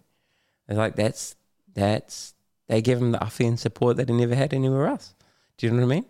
And I think people, look, don't get me wrong, I don't think you should go join a gang, but like, I think you're an idiot if you think that gangs are this easy choice for people to make. Do you know what I mean? It's often like a really logical choice to make. If you know, I get annoyed at like conservative voices who demonize. Don't get me wrong, I've been a victim of crime. I know people have been murdered. I know people have killed themselves. I know fuckloads of methamphetamine addicts. Personal friends have wreaked their lives with methamphetamine. That methamphetamine didn't come from the tooth fairy. It came from the gangs, right? Like, cheers, boys. But at the same time, I know really lovely, awesome people that I actually love in my heart who are in gangs, and I understand how they ended up in there, right? You know, like, and that's where it gets confusing. This goes back to what we were talking about earlier. Good people might take bad choices and do bad actions. And if as society we want to fix that, we actually need to sit down with those people and be more patient, because what doesn't work is just putting them in prison. Doesn't mean they shouldn't go to prison, but prison's not a disincentive for anything. It's a punishment. Do you know what I mean? Like that, you know, I guess I'll answer my own question. Like, how do you change that? Well, we actually need to be massively preloading the social system to work with the people who are more likely to go down that route. Do you know what I mean? From a really young age. Do you know what I mean? Like 11, 12-year-olds are doing ram raids and stabbing each other and shit like that. Cool. 11, 12, do you know what age your brain finishes developing? Like 25 if you're a dude, 19 or 20 if you're a woman. So you've got 13 or 14 years to synaptically shape a child. Fucking spend $13 or $14 million supporting them, because it's actually in the long term going to be way cheaper than putting them in jail when they get to 25 and they've murdered someone. Do you know what I mean? Like, actually, I'm not an economist, but I guarantee, like, if you did the maths, it's probably cheaper, right? All right, cool. What does this child need? A youth worker, sports club, a dance instructor. I don't know. Like, how do we pay for that? All right. Well, that's actually probably pretty cheap if you had the desire to do it. But I don't know if there's the desire to do it, because it's an election year and both parties, major parties, are like, harsher sentences. Sweet as, you know, if I had a shop and you drove a car into it, I'd be pretty keen for you to go to jail, you know, like, because I work really hard for my little dairy. I don't have dairy, but I'm speaking hypothetically, right? Fair enough. You should be punished for that. If you physically hurt someone, you should be punished for that. But is that going to stop them doing it again? Probably not. Is that going to stop them doing it in the first place? Definitely not. Do you know why? Do you know what I mean? Like, people don't sit down and think, have you ever been in a fist fight? Yeah. Like, right? Did you pause in your fist fight and go, what jail sentence will I get if I hook this guy real good? What are the consequences? Yeah, did you ever? No, of course you just get in the fight. Of course you didn't. You're just like, let's go! And you become Ragnar Lothbrok in fucking Vikings, and your brain doesn't actually work properly. Like, the frontal cortex of your brain doesn't work properly anymore, and you go into like the emotional reptilian part of your brain, and you go into survival mode, and you don't think 18 to 34 months, you know, like there's no way you think. Yeah. And then if you grow up in an environment, this is this is actually true. If you grow up in an environment of trauma, if you grow up in an environment of substance abuse and addiction, if you're really high on what's called the adverse childhood experiences list, your actual brain is different to someone who grows up in a healthy environment. You're actually less likely to make rational, well thought out, considered decisions. And most of this offending, if you look at the data, happens for young people. So that brain maturation hasn't even happened. If you use a lot of alcohol and drugs, which people who are in traumatic environments do as a coping mechanism to survive, again, that changes how your brain works. And you're more likely to act impulsively and irrationally and aggressively and violently. So if we want to stop all that sort of stuff, the answers are reasonably clear, but it's not politically popular. Does that make sense? Because I think, like, I don't know about, you're a teacher. Can I say that? Yeah. Sorry. Yeah, you're good. I don't mean to dox you. You must have heaps of kids, I imagine, who have difficult environments at home, right? Absolutely. And how does that play out for you in your school? It's tough. Like, behavior is such a big problem at the school, but I feel like the focus shouldn't be on trying to fix the kids' behavior. I feel like it's definitely understanding where they come from and then adapting our approach to where they're at. Because I think, like we mentioned before, we started filming, like, how is a kid expected to focus on reading, writing, maths when they ain't had breakfast, or, you know, mum and dad's had a massive drama, had a blowout, and kids are, you know, they've gotten a hiding before school, and then they come to school and somehow they're expected to sit in place, learn this stuff, and be completely focused until break time. Like, it's just not realistic. It's not. And yet that's what we expect, right? And then that kid will act badly and we'll go, all right, alternative education, we're kicking him out of the mainstream system. Not much funding there, you know? And then, okay, this isn't working. Kid drops out of old ed, or old ed gets cancelled, or, you know, well, what's there? The street, you know? And it's like, well, that's sweet. Well, if I, as an underage person, carry these drugs around, I'm not going to get a sentence. I'm going to get you know what I mean? There are, unfortunately, people who take advantage of that. And then you're building the next generation of people who eventually do more and more serious crime.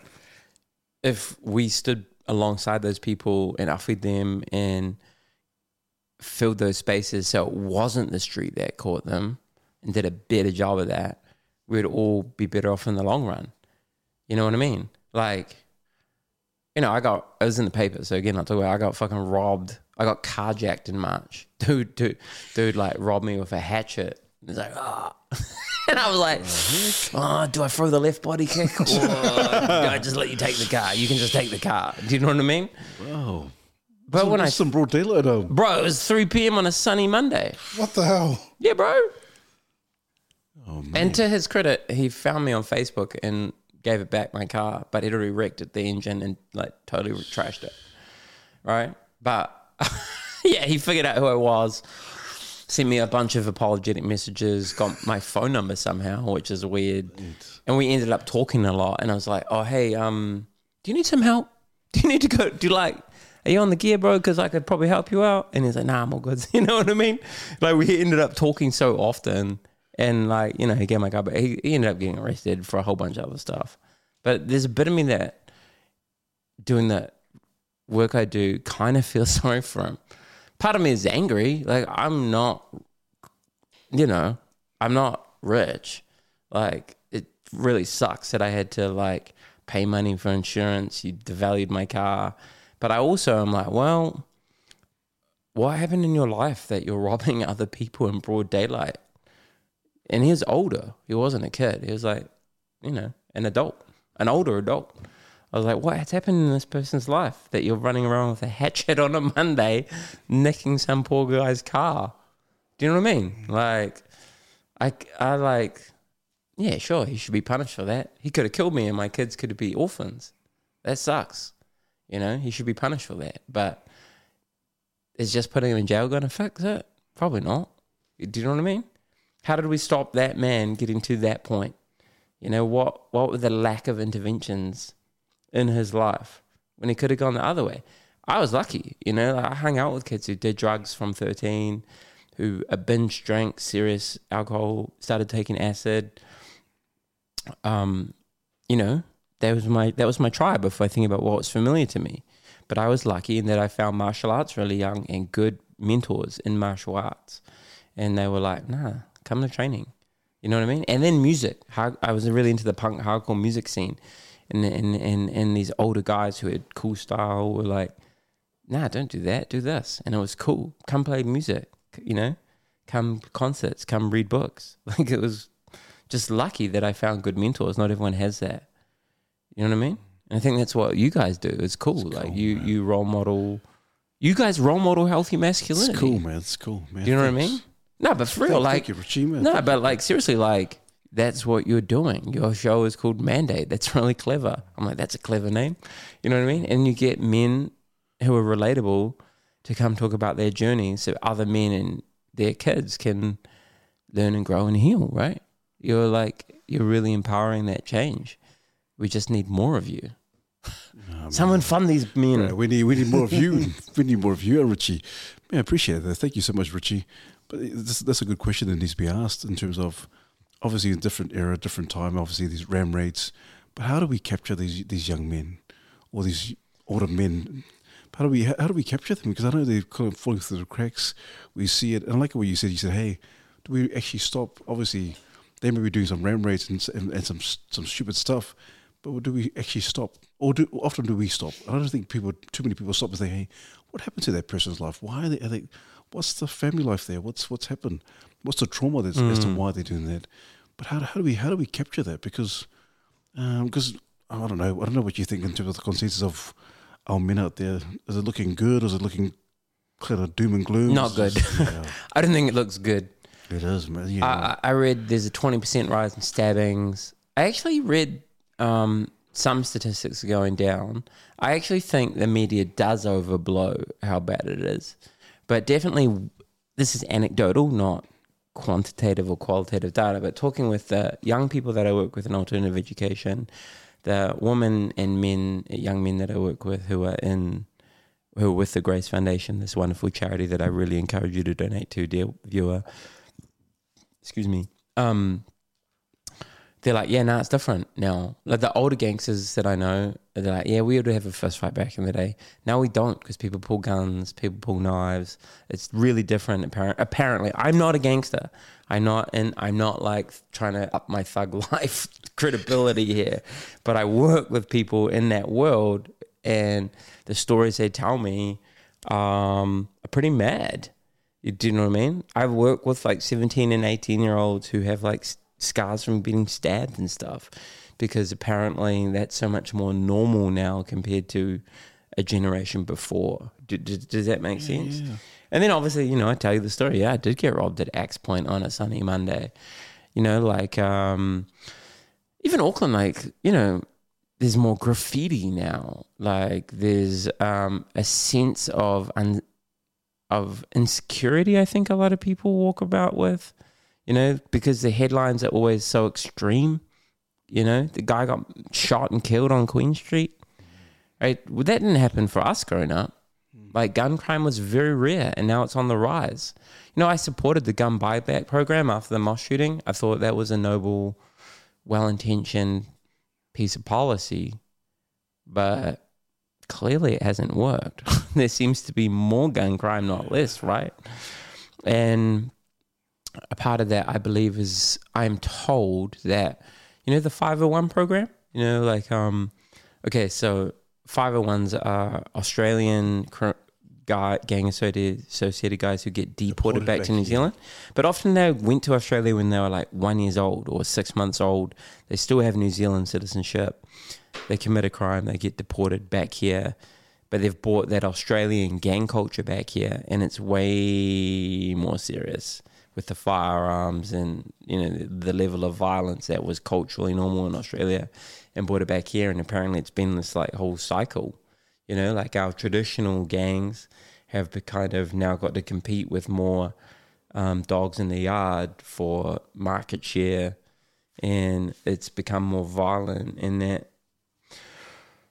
I think that filters down to our young ones. COVID was bad for gang membership. I talked to a bro a lot on Instagram, and he's out, you know, out these ways, and he said, yeah, a lot of, and then again, I'm aware of this working with other professionals. Like a lot of kids didn't go back to school after COVID, and they either went to a job, which is all good, I suppose, but they're not getting the education that perhaps might further them. Or they got into like youth street gangs, you know what I mean? They call them alphabet gangs, like the ABCs, you know what I mean? Yeah. And then a lot of those gangs are feeder gangs to like more serious criminal offending. And that's the trouble, right? Like, all right, you close down the country for however many weeks. What did you think was going to happen? You know? If you're in a nice neighborhood, you can go to the park. You know, mum and dad will take you to cook a football around, maybe use too much TikTok. But if you're in a neighborhood that's economically deprived and there's a lot of like violence and antisocial behavior, you know, where's the cheapest liquor in New Zealand? Where? You find it here in South. Yeah. Out south. That's fucking gross. That's not because it's South Auckland's fault. It's because gross, predatory, amoral, wicked business people prey on people who are marginalized. Do you know what I mean? Because alcohol is an easy way to escape your problems. And they know that. It's super shit. Do you know what I mean? What was open during COVID lockdown? Yeah, you're right. Liquor shops. Liquor stores. Yeah, cheers. You didn't like, that's like, what did you think was going to happen? More family harm, more, you know what I mean? Like, that's a structural error, either by design or not. I would argue that the alcohol thing, I hate alcohol. I mean, I'm speaking frankly, like when my friends have a drinking problem, I'm just like, how you doing? I do that whole process that I was telling you about. But in my heart of hearts, I'm like, oh, these big American companies, they're selling poison to our people. And it affects everyone. Alcohol is the worst drug by the data, you know, about what causes harm. You know, look, if you're having a few pals once in a while, sweet as, you know, have a good time, have a little dance, ask that cute person out at the bar, you know, you feel confident. But young people actually drink less, which is good, but we still have a binge drinking culture. What do you reckon? Yeah? Still, yeah. People don't go, hey, shall we have some wine and cheese and just one try, you know? Crackers. People are like, let's fucking go. Like, yeah, YOLO, bitches. Right? Yeah. You know what I mean? Like, alcohol isn't just like this thing on the periphery of our socializing. It's the core thing. You know, when I'm talking in workplaces, I'm like, what do you say when you want to catch up with someone? I ask this question. And they're like, what do you mean? I'm like, well, how would you invite someone? What would you say when you want to catch up with someone? Should we catch up for a drink? For drinks, yeah. All the time. That's our shit. Like, that's the event, when really it could just be like, shall we go for a walk and maybe we'll have a delicious, slightly alcoholic, you know what I mean? Or should we have a drink around a meal? Do you know what I mean? But alcohol has become like this like key thing. And people are like, oh, it's just our culture. And I would argue, no, it's not just our culture. There are multi-billion-dollar international corporations that make it think it's our culture. Because advertising, marketing, brand sponsorships of like music artists, you know, some of the world's most famous musicians own liquor brands. And then they put those liquor brands in their music videos and they name drop them in their songs. It's really predatory. Hey, the program to be our culture, eh? Bro, yeah. But it's not true. You know what I mean? Like, again, going back to the bro Peter Thorburn, like he's not paying me to mention him or nothing, but he's someone I learned a lot from. But, you know, our Pacifica, our Māori, our Asian communities, they're not genetically used to consuming alcohol the way that Palangi Pakeha people are. Like, I've got like thousands of years of alcoholism in my genetics, dog. Like, I drink all day, son. You know what I mean? Like, my mother's family's from Lebanon, actually. That's why I get a good tan. But like, I don't really know about drinking culture in Lebanon. But you know what I'm saying? But you know what I mean? Whereas like, you know, you go out drinking with an Asian brother, he goes all red. You know, his body's not used to like processing it the way like, do you know what I mean? But same with our Pacifica whānau, it's new to your community, right? And yet we're like, yo, here's drinking. And then you've got like people making like racist stereotypes like, oh, South Auckland's a bad place. There's so much crime and violence in South Auckland. Do you know what I mean? And then people can be quite racist about it. And it's like, well, no, it's nothing to do with race. It's everything to do with like economics and what you put in those communities and what opportunities are there. Do you know what I mean? Yeah, cool, man. That's cool. It's fucking really annoying because like if you wanted to make a difference, you could easily just say, nah, no liquor shops. Do you know what I mean? No vape shops. So how many kids you know at your school who are vaping? There's so many. Yeah, and how's that working out for their behavior? Not good. Not good. Yeah. No attention, angry, withdrawing, getting physically sick, standing over each other for their vapes, fighting for their... Right. Yeah, people Dealing don't talk... them out. Honestly, dealing them out.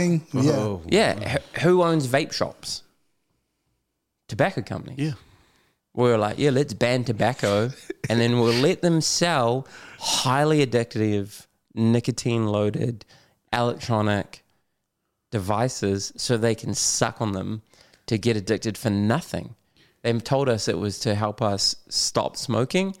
You guys are fucking liars. If you work for a tobacco company, fuck you. I don't even care. Like, bro, like no mercy. Like you are selling poison to children. They make them bubblegum flavors. You make them like cherry pop flavors. You know, I was talking to a youth aid officer the other day and he was like, yeah, now kids, you know, when we were kids, we had those candy cigarettes and we're like, yeah, it's cool to smoke. Smoking is actually really whack, but we thought it was cool at 9, right? We want to be grown-ups, right? Apparently little kids now like pretend to smoke vapes by getting a highlighter, you know, because it's a colorful color, like the way like a vape is. You know, I'm vaping, it's cool. It's like, you made that. Did you know what I mean? Like, you made that cool. Companies made that cool. Like, the smartest people who work in advertising, marketing, made that shit cool. Now there's a vape shop on every corner and across the streets from one another. We let that happen. We didn't have to let that happen. That, you know, people talk about, like, systemic issues. That's a systemic problem because... I'm angry now, you know what I mean? But it's just like, if you grow up in an economically privileged environment, your parents are all good, you know, everyone has problems, but some people have worse problems. Your parents will help you get like nicotine withdrawal patches or see a therapist or send you to a sports club or maybe you go to drama or whatever it is, you know what I mean? If you're Meek Mill says this, you know the rapper Meek Mill? Meek Mill says... if your dad's locked up in jail and your mum is working, who the fuck's going to babysit? You know, like Meek Mill says that in one of his songs. And it's like, yeah, that's the same in economically marginalised. It's not South Auckland. I grew up in West Auckland, a lot of that stuff too, you know. All around Aotearoa, New Zealand, there's neighbourhoods which are economically deprived and marginalised and don't have access to services. But we could fix that with government funding and community partnerships and standing up to industry.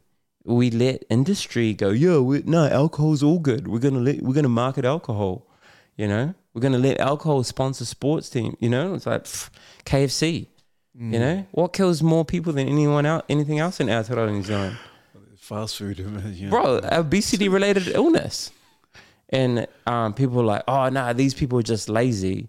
It's like, well, no, like you're actually really hardworking if you work a 60-hour job on minimum wage.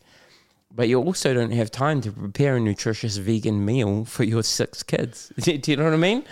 Like, and that's also really expensive and it's time expensive to feed your family well. Do you know what I mean? It's cheap to grab fucking K-fry. I mean, I'm a vegetarian, but I know it used to be delicious.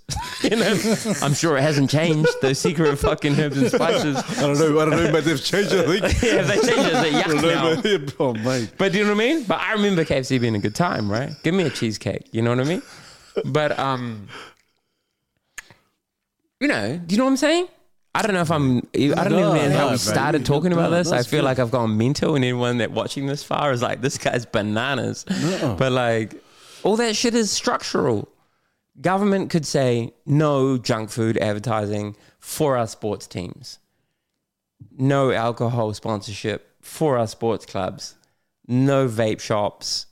A kilometre from every school. Only one vape shop on any given street, not on both sides of the street. We could make that law pretty simply, but we don't. Do you know what I mean? Like, what do we do? Sometimes I'm like, what the fuck are you doing down there in Wellington? Like, arguing about, oh, this person said this, or this person said the wrong thing on Twitter. Who gives a fuck? People are dying in hospitals. People are dying waiting to go to hospital. You know? Yeah, man. Yeah, do you know what I mean? Yeah, man, for sure. You threw some facts, man, some truth bombs Bro, out there. And like, yeah, it sucks. It just makes me really angry. Like, it makes me like more angry than, I don't know.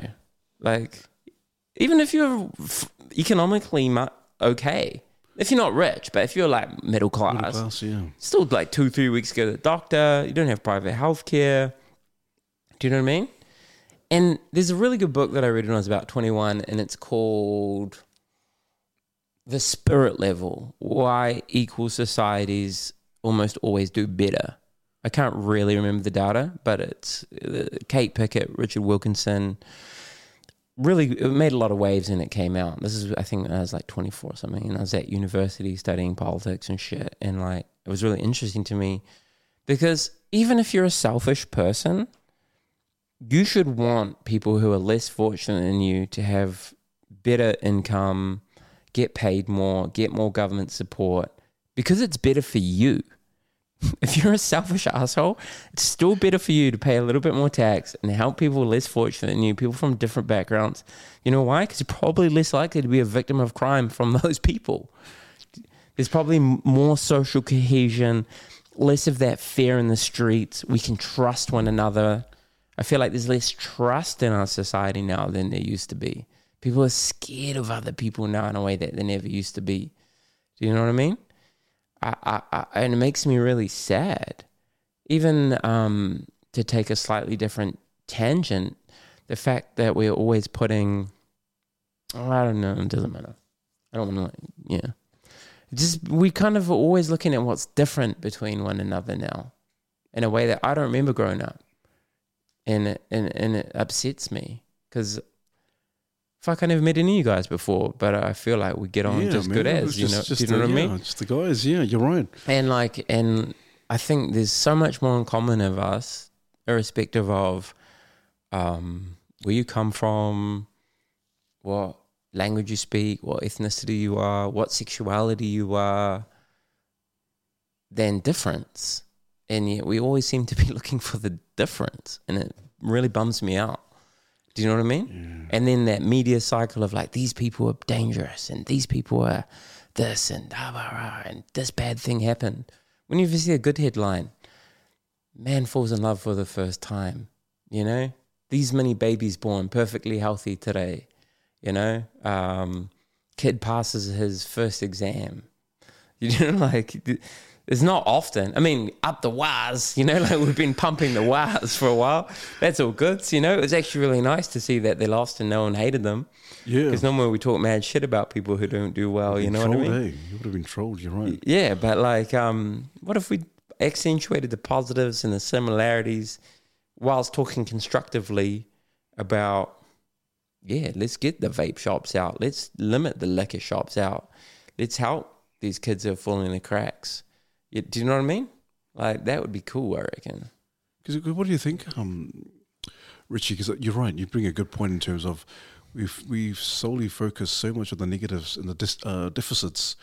Yeah, you're right. There's a lot of things that we are kind of looking for, and you said it.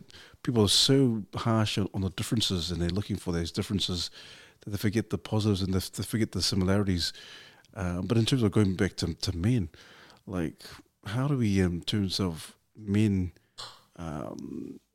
overcome some of those real minute and real minuscule little differences, and just carry on with, hey man, I'm cool, we're cool, instead of focusing on all the negative stuff. Yeah, like agreeing to disagree, you mean? Yeah. Or like, I kind of agree to disagree and be cool with it, I think. But now it's like, you agree with me, I hate you, man, you're toxic, you're the problem. I really think we've done a bad job importing American culture war. Are you familiar with this whole notion of the culture war? It's just, don't even worry about it. It's fucking annoying. It's Well, what is it? What's the it's the culture war? wackest shit ever. I don't even know how to articulate it. Okay, I'll give it a crack. So you have... Oh, fuck. Sorry, I'm swearing so much. I apologize. All good. Sorry if you're Mormon. My good brother Mark, he's Mormon, and I always feel real bad when I swear around him. What is a culture war? Oh, I'm going to do a really bad job articulating this. Okay, so basically you have like progressive forces and then you have conservative forces, right? Like reactionary forces, right? So on the progressive forces, we're like super pro LGBTQIA. We are talking about race and like critical race theory and social justice and things I broadly agree with a lot of the time. I don't always agree about how people go about it. And then over here you've got conservative forces, like let's ban abortion. That's a contentious topic, but ban abortion. Let's kick out the immigrants. And within all of this, there are quite nuanced things about culture. About should we teach about this in schools or that in schools, and is this acceptable and that not acceptable, and like. There's a whole, like, an American exported Black Lives Matter notion, or like notions from American culture that have filtered through social media and have permeated a lot of the Western speaking world, right? And within that is how we have these arguments. And you're like, oh, you're a toxic person, I'm not going to be friends with you. It's part and parcel of that. Do you know what I mean? You think this, or this is your belief system. I think this is my belief system. We can no longer be friends. Do you know that? Right, that's what you're talking about, right? Like you voted for Winston Peters, I voted for Jacinda Ardern. We can't be friends. You know what I mean? David Seymour. You know what I mean? Or yeah, maybe I think I don't want to say anything because I'm like, this is controversial. Maybe I think one controversial thing, you think one controversial thing. We disagree about this controversial thing. We should still, in a just society that's rational, even how passionate, agree to disagree on some things but find commonalities on other things, right? But we don't seem to do that. Everything seems to be a zero-sum game, all or nothing, and everyone's arguing to win and dominate and have power rather than to understand and find consensus and solution. And we can do that in our personal relationships. I can do that when I'm arguing with Claire, my beloved. I'm like, when I'm having a bad day, or she's having a bad day, or we're both having a bad day, or instead of talking to communicate and understand each other and find a solution, we want to prove we're right. But I think our broader culture right now is about like gaining ascendancy of values and ideas politically and culturally, and we don't make anything better by doing that. We actually make things worse and we further these divisions.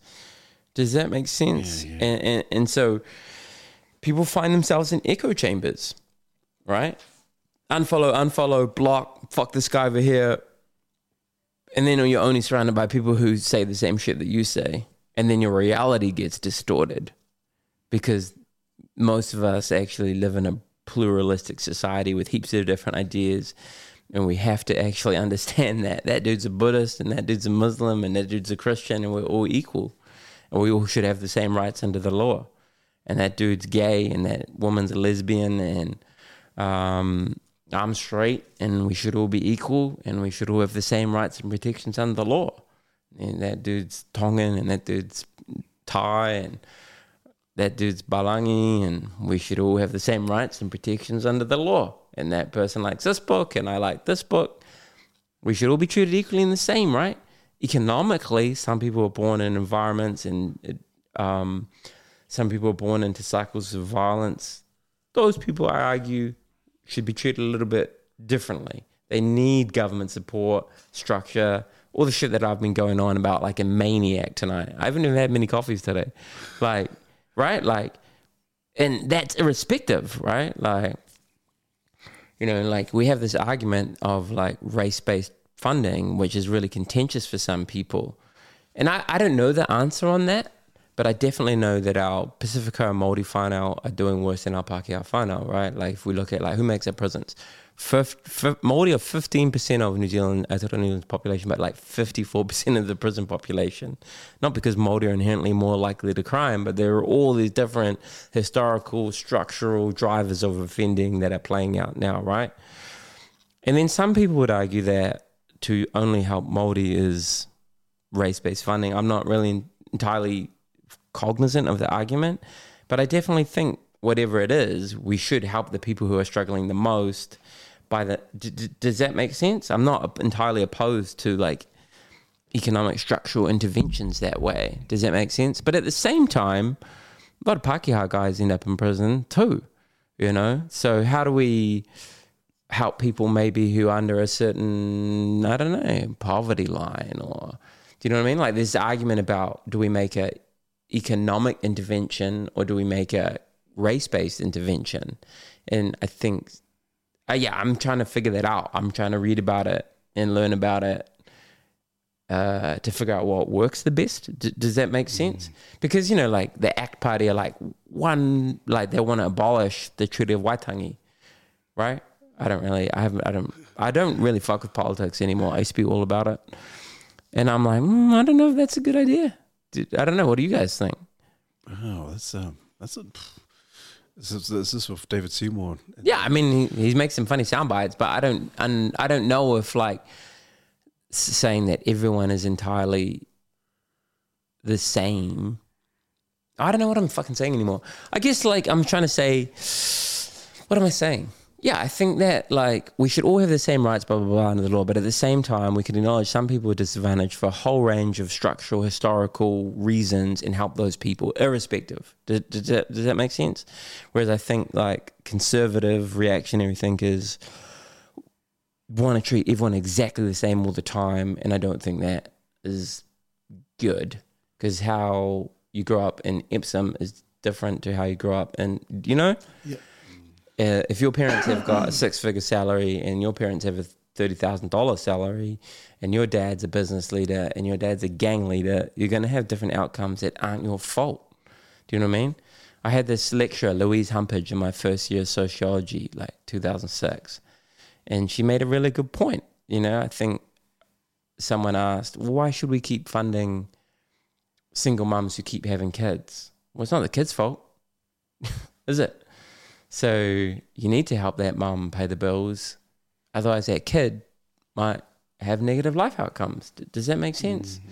So, you know, I go back to the point I make about agreeing to disagree. That I think that and we all have the same equal rights protections in the law with respect to our sexuality or our skin color or our ethnic makeup. I still think there's space for like economic interventions for different groups of people who do need that support. Does that make sense? I'm not trying to say treat everyone exactly the same. Look at the need, like a needs-based assessment, I guess is what I'm arguing for. Does that make sense? It does. Yeah, it does. Yeah. What do you think? You're in the social space. I definitely think socioeconomic, like to me, that seems like the fairest way to assess the need, as opposed to, I mean, it's tricky though, because again, like you said, there's so many variables there, but I think addressing the socioeconomic needs should come first. Again... Yeah, I could have said that way quicker if I just said that. I guess what you're listening to me do is think about things on the spot. Like you're listening Thinking to aloud. I think aloud. And sometimes it gets me in trouble. So if you're watching this and you're going to cancel me, take it easy. I'm just trying to figure it out. Yeah. That's good, man. Yeah, please continue that. I want to hear your thinking. Yeah. I think that's just from my own experience. I sort of grew up thinking for a while that, oh man, because of what I see on the news and what I hear, like, oh, it's just brown people. Like this is just who we are. But as I've gotten older, I've just realized we just didn't have the opportunity. No, it's not just because who you are. Resources. Like, That's all it was really. We didn't have. We couldn't control where we were born, or, you know, we didn't choose this life. It was just the life we were given. And I think for a long time, I had held on to a lot of resentment, and I didn't really know who to place my frustration at. So I held it against my parents, thinking, "Why don't you do more for us?" And it's only that I've become a parent now that I realized they did the absolute best they could with the knowledge that they had and the opportunities that were available to them. So I think if we're gonna try and help raise the bottom line, it has to start with those who are in the most need. Irrespective of... Yeah, I read a really good book by Turi Reid. He's an African-American academic and author. And I think the book was called Towards Freedom. And it really shifted my thinking. And he said the same thing. He said, actually, like, you would pull everyone up if you did economic-based interventions as opposed to, like, affirmative action-based interventions in the American context. Do you know what I mean? Because, African Americans are disproportionately doing quite poorly compared to people of European heritage. But there are like millions of really poor, like, white people in America who are dying of addiction and diseases of despair. And like, those are the people that actually become quite like Donald Trump supporting, MAGA supporting, quite extreme, reactionary, conservative, even racist forces based on resentment, because then they see other people getting treated differently, and that's wrong. But perhaps we could avoid that if we treated people not by their identity, but by their class, economic. Do you know what I mean? Yeah. I worry that when we put identity in between our commonalities, it creates a social fracturing that we've been discussing tonight. Agreed. I really worry about that because I read all this shit on the internet all the time. I spend way too much time reading American cultural problems, but I'm in the gym every day with like everyone, you know, all my Tongan friends, all my Samoan friends, a couple of the Thai boys, you know, like the kickboxing MMA world, you know, is really multicultural, and I grew up with that. I grew up in Carlston. And like, I've always been around people of color and different ethnicities, and I've become aware of notions of white privilege and stuff as, you know, as was merged in the last 5-10 years. But I've never really felt different to anyone. I'm like, all my friends are all my friends, and no one's ever treated me differently, and I definitely have never treated anyone differently. And I get a little bit like confused by some of the extreme academic conversations around notions of whiteness and blackness, because I just kind of see humans. And then some people will tell me that I'm racist for saying that. Wow. Do you know what I mean? Yeah. Like, okay, so there's this whole notion that, do you remember Martin Luther King? He said, I dream of a future where my kids are colored by the content of their hearts, not the color of their skin, which is called color blindness, right? And I'm like, fuck, that's a great aspiration. And there's this new emergence of theory which suggests that we should see the color of one of each other's skins and acknowledge all the different structural outcomes that it's a whole notion called intersectionality, right? Like, if you're a black lesbian woman, your life outcomes might be really different from a straight white man. And there's probably some truth to that academic theory, but I'm not entirely sure it needs to be the front and center of all our, you know, like social interactions. Because if I see you for your blackness before I see you for your humanity, what is that saying? Because and so what I'm arguing for is, yeah, like, I don't really want to see skin color. And in really progressive circles, that's considered like a bad thing to aspire to. Do you know what I mean? But I don't want anyone to treat me differently because of my skin color, because I can't fucking help it. Just like I don't want anyone to treat you differently because you can't fucking help it. Like, that seems like horrible. And there are like authors, if you're interested in this conversation, dear listener, like Coleman Hughes. He's a wonderful podcaster. and public intellectual. There's a guy called Thomas Chatterton Williams. These guys are all African American, and that's why I quote them, because they're not just like, whatever, white boy with your white privilege, fuck up. Like, I get all the shit I'm talking about is from African American voices. Thomas Chatterton Williams is one of my favorite people to follow, and he wrote this really good book called Losing My Cool, and he grew up in the hood, right? And now he's like a professor at Bard University, and he grew up with that street culture that we've been talking about. And, you know, he talks about people getting shot and beat up and all this shit. But then he remembers, like, when he started, like, trying to leave the hood and all the things that he's like, oh, yeah, they expect this of me because I'm black. And actually, that's not true. Do you know what I mean? Like, the stereotypical African-American man is always sold as, like, like a gangster or a gridiron player at basketball, right? But he's like, I'm an academic. Where do I fit into all of that? Like all these stereotypes that he was expected to live up to, he wanted to step away from, and he wrote a couple of really beautiful books. And another one he wrote about having a white daughter because his wife is a white French lady. And then all his notions of race started changing when he's got this blue-eyed daughter who's like, part of his blood.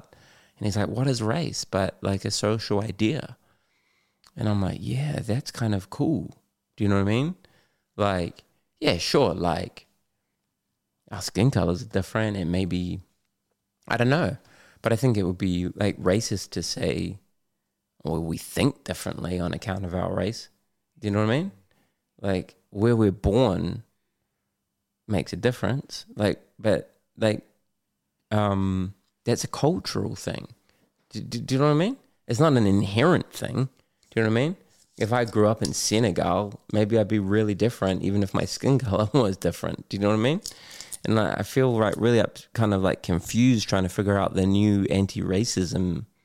I don't even know how I got onto this topic, but like, you talk about these divisions and agreeing to disagree. It is a whole thing in like the academic world now and in the social justice world now, right? Like, and it kind of, I don't know, it seems weird to me because I feel like we should be finding all the things that we have the same, man. Not all the things we have different. Is that stupid? No, I don't know. No. You can tell me I'm a fuckwit. No, Richie, man. Do you know what I'm talking about? Like, have you seen that conversation? Yeah. Like, I'm this, and this. Speaking as a this, and that. Do you know what I mean? Like, okay, cool. Your intersectionality and your lived experience counts for something. But, like, is it everything? I don't know. Because I feel like my skin color is the fucking least interesting thing about me. Like, doesn't have any. And I quote, I'm paraphrasing a woman called Aisha Kambi, who I followed online a few years ago. She did this video on like cancel culture, and then she did another one on wokeness. She's a black lesbian from the UK. She's such a smart woman. She's so smart. If this was like the Joe Rogan experience, I'd be like, Jamie, pull up Aisha Kambi. You know what I mean? But I'd be like, Brad, pull up my Aisha Kambi. Because she's so cool. And like, I've DM'd her a couple of times. She messaged me back and I was full fanboying. Oh, man. And all the stuff I've just said in the last half hour, which might offend some viewers, I learned from people like her and Thomas Chatterton Williams and like Coleman Hughes. Because I want to try and, I guess, I want everyone to like love everyone. That's like my whole driving force, like, and I get frustrated that a lot of left-wing progressive people seem like so fixated on these differences in activist spaces. And it makes me real sad, man, because, everyone I love is different to me, basically. Yeah. All my friends eat meat and do drugs and speak Niuean and fucking, and we're all just fine. Yeah. Do you know what I mean? You're Doesn't right. mean that, like, yeah, sure. We talk about statistics. Some people, we're talking about alcohol in South Auckland and poverty and all these sorts of things. But it goes back to what you said. It seems like more economic and class-based than... I don't know. I don't even know if I have the right answer, but this is the stuff that I'm thinking about. What do you think? Man, I think we make it so complex. We make it so complex. That's what I feel like. I just You're right. We make it so complex. You're right. I think we make it so hard for people, and I think, and then all of a sudden it's all about race. It's about color of the skin, and then straight away you're saying a lot of the political issues or social issues in terms of, or even now, race relations, all that kind of stuff. But you said it early on in terms of Martin Luther King Jr. Regardless of, you can be like, I can Jedi and Samoan and Māori, and we can still be dickheads, but with each other. But and then you get another guy who's pretty European or Chinese or Asian, and like, man, and because the character outshines is more valuable than the skin. It's like, oh, sheesh, this guy's pretty cool. It's like, cool, this is awesome. But we kind of face value. Oh, straight away, Asian, Islander. But without even getting to know them and not realizing later on, like, man, this is an awesome guy. Hard. So we make it so complicated, man. I know, it bums me out. I remember a few years back we had Toko Uso. Toko Uso. I was like, that's fucking cool. Like, because there is a historical rivalry between Tonga and Samoa. I remember going up in Carlston. I was like, yo, there's some mad scraps, And I was like, oh shit, I'm just over here just chilling on the side, right? Like, there's this separation. And I'm like, nah, man, we need more togetherness.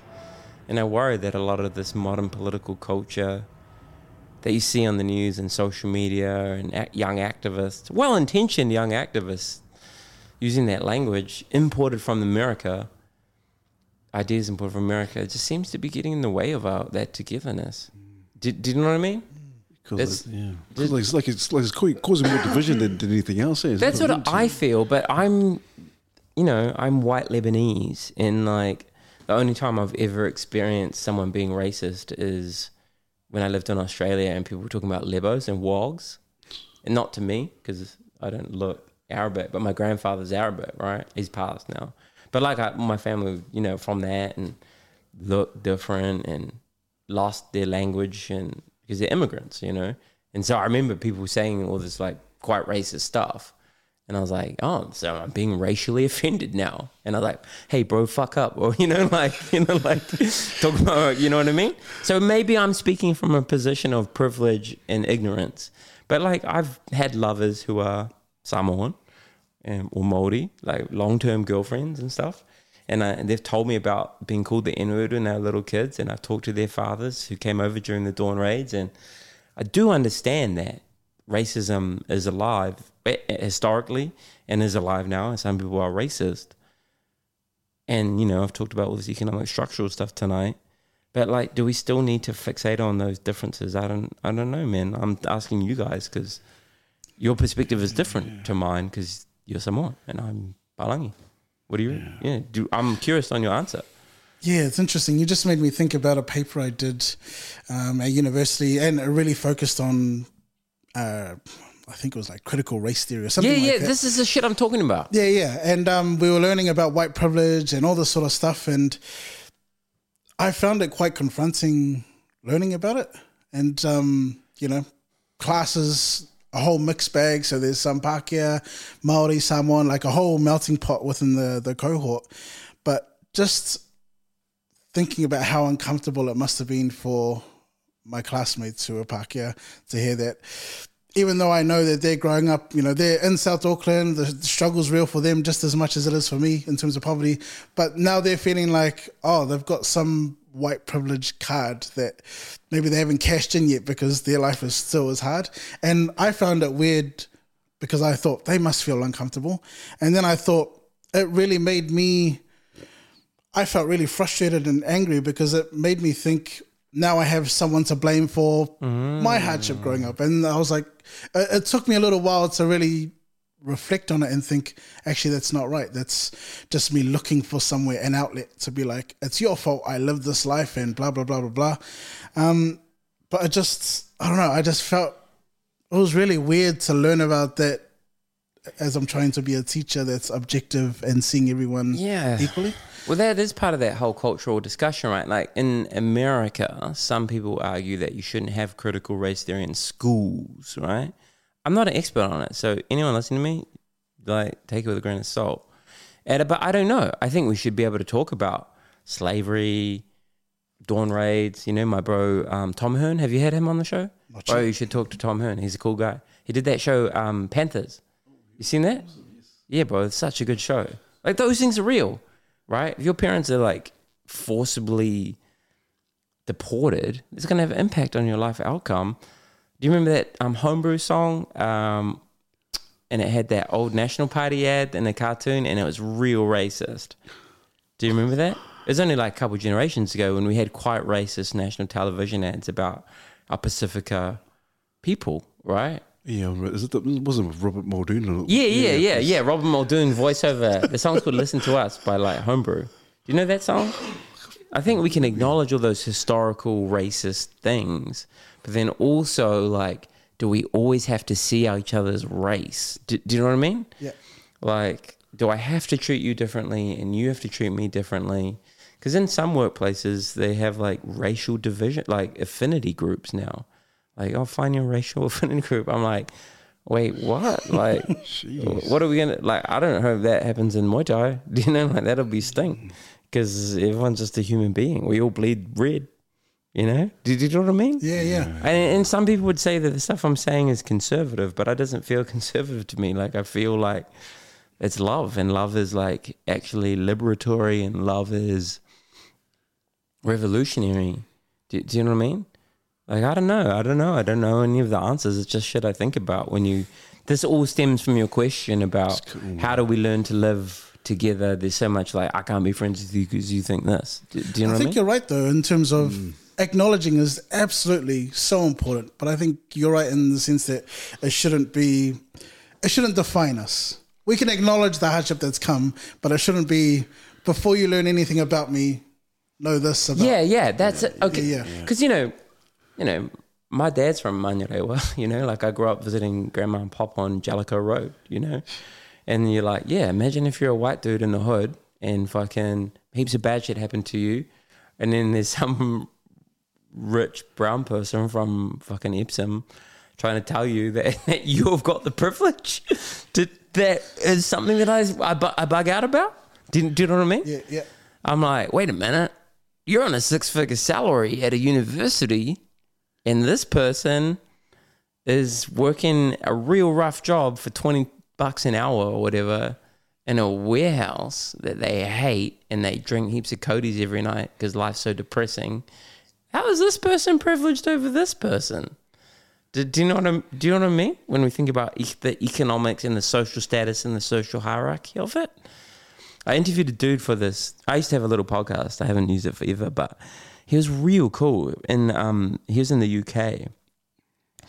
And he said to me, yeah, he was he's from like the Caribbean or something, you know, person of color. And he was really thoughtful and smart. I feel embarrassed. I forget his name, but he's like, yeah, what privilege does a homeless man have, irrespective of their skin color? And it goes back to what you said, bro. Like, maybe it's an economic thing more than a race thing. And maybe that's part of the factor, but yeah, kind of some shit I think about these days because of it's an election year and social media. And if you're in activist spaces, people talk about this stuff all the time. But for me, like, I don't know, like, kind of seems to get in the way of love and healing. I don't know. Sorry, I forgot. I feel embarrassed. That's cool, man. That's cool, bro. It sort of made me think about a thought just randomly about how I heard someone say something like the reason people use stereotypes is they just don't have the time to get to know you. Stereotypes are just easier ways to sort people into categories because we can just shortcut to this thing. Even if it's not 100% correct, it's sort of ballpark.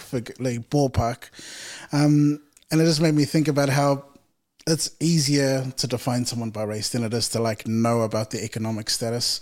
And then also just going back to some of the other stuff you'd mentioned, I was like, so who benefits from having us fight about race and having us define people by race? Like, there must be, I don't know if it's corporations or politicians or whoever, but social media companies. Someone is benefiting from the landscape that we live in right now. I mean, let's not get it wrong. Like, George Floyd was murdered by like 9 minutes, 46 seconds of a white cop on his neck, right? Like, we can acknowledge that that's a terrible thing.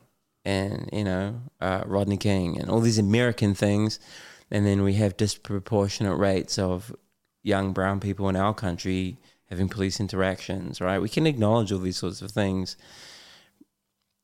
exist, but also find, like stepping outside of those stereotypes and getting to know one another in our day-to-day and in our community, and looking at how do we get those economic supports irrespective of skin color, I guess. Do you know what I mean? I don't know. Sorry, I've just kind of gone on this huge It's good, man. exploration with you.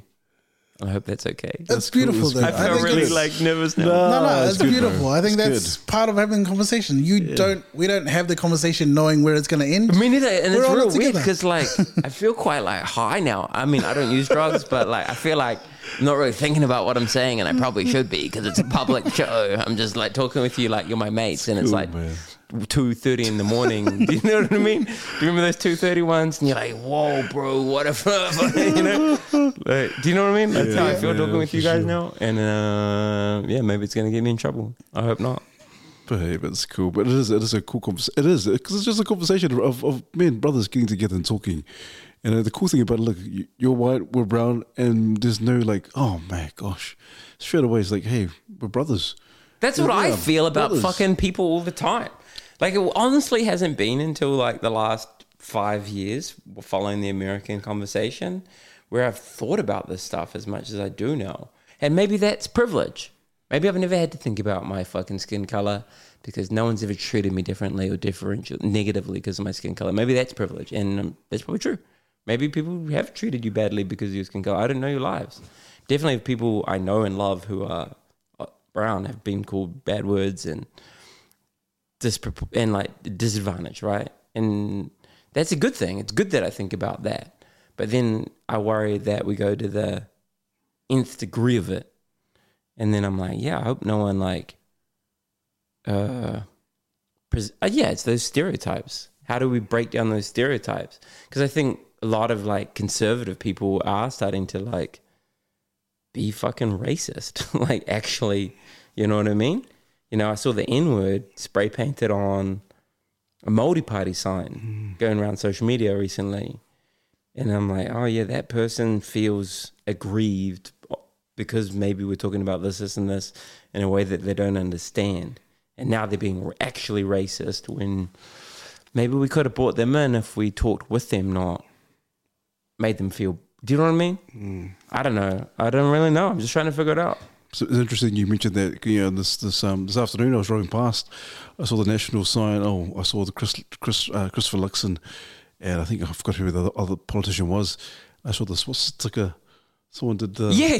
That's right. I said, wow. So we got some angry white dude calling people the N word, and then we got someone. It was probably a real woke white dude who did that swastika. To be honest with you, putting that. You know what I mean? Everyone's a Nazi now. Do you know? Do you see that on social media? Nazis, fascists. And then on the other end of it is people being actually racist or homophobic or transphobic, being really gross about minorities. And I feel like these extremes sort of dominate, you know what I mean? The conversation that we see on the media. But when four brothers get in the room, no one cares about any of that shit. Do you know what I mean? Yeah. And I just get a bit stressed about it, probably too much. I'm quite an anxious person. You might have picked that up. And I'm always thinking. I thought more passionate. I seem more passionate, bro. I am very passionate. It gets me in trouble sometimes. Do you know what I mean? But really, it all just comes because I fucking don't want anyone to hurt anymore. Yeah. I want everyone to love and not be scared and be who they want to be, and I just worry about some of the ideas that come from both sides of the extreme are not good ideas. Yeah. And then there's somewhere in the middle. I've become I used to be super left wing out in the streets with, the Greens and Jacinda and all this shit and vote, and you're a piece of shit if you don't vote that way. You know what I mean? In my 20s. But that's not cool. That's that telling people off thing. Just if you find the core of humanity in other people and sit with them patiently, I think that's a better pathway to change. Do you know who Daryl Davis is? Daryl Davis? No. Daryl Davis is a black man in America who sits down with members of the Ku Klux Klan. Oh, he's and just is what's going on? And he'd has made hundreds of men leave the clan, like proper cross-burning fucking racist dudes. And he just does it, not through like cancel culture and outrage culture and blah, blah, blah, blah, blah, but just finding the humanity in each other. Do you know what I mean? Yeah. Finding the love in each other and the shared knowledge in one each other and the shared experiences in one each other. And Daryl Davis is part and spokesman of an organization which I really like in America. And I talk about America because we would be ignorant to say that America doesn't affect New Zealand, right? Called Foundation Against Intolerance and Racism. And they have this very much this colorblind, universalist approach to dealing with race issues, which is quite opposite to the sort of critical race theory notion of dealing with race issues. Does that make sense? Yeah, and I really like Daryl Davis's approach. I think that's a good approach. Yeah. Yeah, that's cool. I think when you really think about it, brothers, if you strip away all the culture or skin color and so forth, we need the same organs to breathe as human beings. We're pretty much the same. We have the same essential needs and to live. Yes, and all that kind of stuff. I think, man, and why is it that we just focus on so much on the color of skin? And I hate that. Yeah, it's just crazy. Like it makes me really angry that people are racist. Do you know what I mean? But then it also makes me really angry that someone might judge my little kids on their skin color. Do you know what I mean? Or presume anything about anyone based on such a superficial thing. It's crazy. It's sad, because I just feel like it just ends up being another cycle, and then... Yeah, just more division, more hatred, and that sucks, man. We want to come together.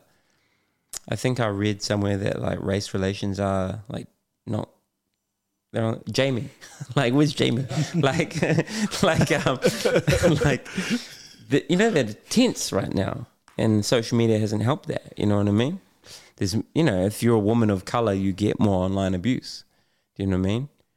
How do we reach those angry men? It might be Pākehā or not. I don't know. Like, not be so abusive. I don't know. Like, I'm not entirely sure that saying that they're cis white hetero privilege is the way to like address them. How do we call them in without putting their identity at the forefront of who they are? You know what I mean? Fuck, I don't know. Anyone listening to if you haven't turned this off yet, anyone who doesn't, don't edit this out, maybe you should. Like, I don't know the answer. I'm just trying to explore these ideas. Sure, it's been a good conversation, AJ. It's just been a real good convo.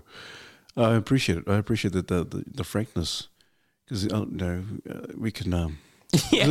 My agent was going to be like, you did what? You talk about race for half an hour? Just so you know, my agent didn't book this, but I do have an agent sometimes. Oh, good, man. Yeah. This has been really fun. Like, I was really thrilled you invited me. I hope it was worth your time. Absolutely. For sure, man, for sure. I don't even know if you wanted to talk about anything shit I talked about. Hey, man, nothing's off the table, bro. So if it was anything that just came up, whether it was race or whatever, but anything to help our people, help our men in general. And just people in general, because I think people might be like, oh man, I wasn't expecting this, but man, I'm glad I kind of went down this route. Yeah, it's funny we ended up talking about this. We didn't talk about kickboxing once. That's hilarious. This is the thing I do the most. I just teach people of all ethnicities how to throw a good left hook, right kick. That's my funny shit. Though, because I bet almost everyone listening has thought about this and maybe not had the opportunity to think aloud. Bro, I'm terrified right now. I'm going to walk out of here and be like, I'm going to get cancelled. I said something wrong. I'm being honest. I'm real stressed about it. But maybe that's a good thing. Yeah. Do you know what I mean? Like, how do we talk with each other about difficult things in a polite way? Like, we don't do that. We get in those echo chambers. Exactly. I don't know the answer, but I'm really, really thrilled to sit down with new friends, different lives than me, and just have a really nice conversation. Well, there you go. You just proved the point. Yeah, we can, regardless if we disagree or what, but we can all come to and agree and to disagree and still be friends. Look, you're in the midst of some Samoan Māori brothers here, so yeah. But that's it. Like, I don't see you as that. Do you see me as white Lebanese? No, I just think you as Richie Hardcore. That's what I think. So, obviously you're white, but we didn't come. Bro, I don't. Yes, and some tattoos too, bro. Got a bit of that color in there. But like, that's what I think too. Like, I never am like, ooh, how do I treat this person differently? Like, because my friend's fucking Nigerian, you know, like all sorts. And then I just don't think that seeing skin deep is a good way to build a better world. Do you? Yeah, no, you're right. And I love what you said. You said humane. It's the human part. It's like what you said, bro. You said like we've all need the same things. Yeah. We all need love. We all need food. We all need connection. We all need a sense of purpose. And doesn't matter like what our fucking the arbitrary. None of us choose it. The stupid meat sack around us. Yeah. You know, like it's just luck, or not even luck. Just like it's just nothing. And yeah, I don't know. It just annoys me that people put superficial things in front of our hearts. It's cool.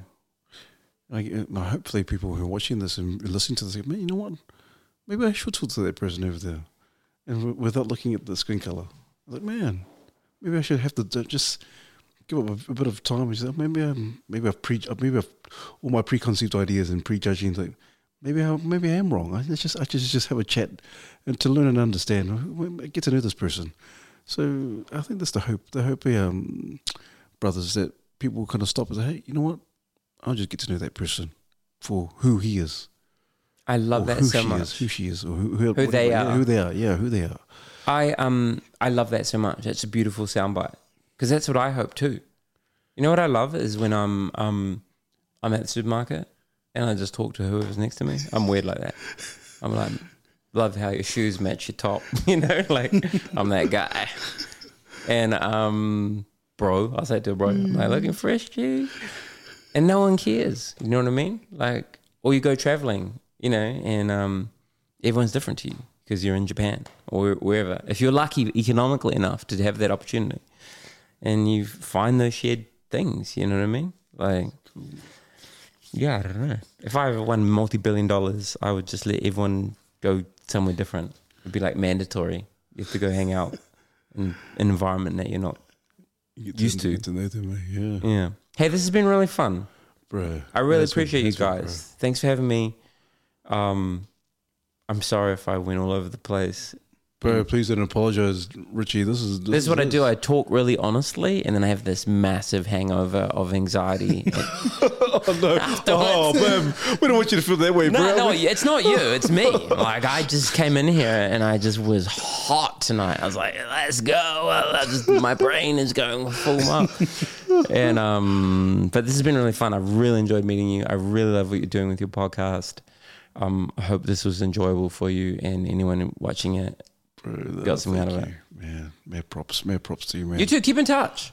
No, we will, man, for sure. Yeah. No, we will, man. Yeah, it's been really cool because you've had so many men I admire on this show, you know, that we were talking about earlier. So I'm really thrilled to be in good company. Thank you very much.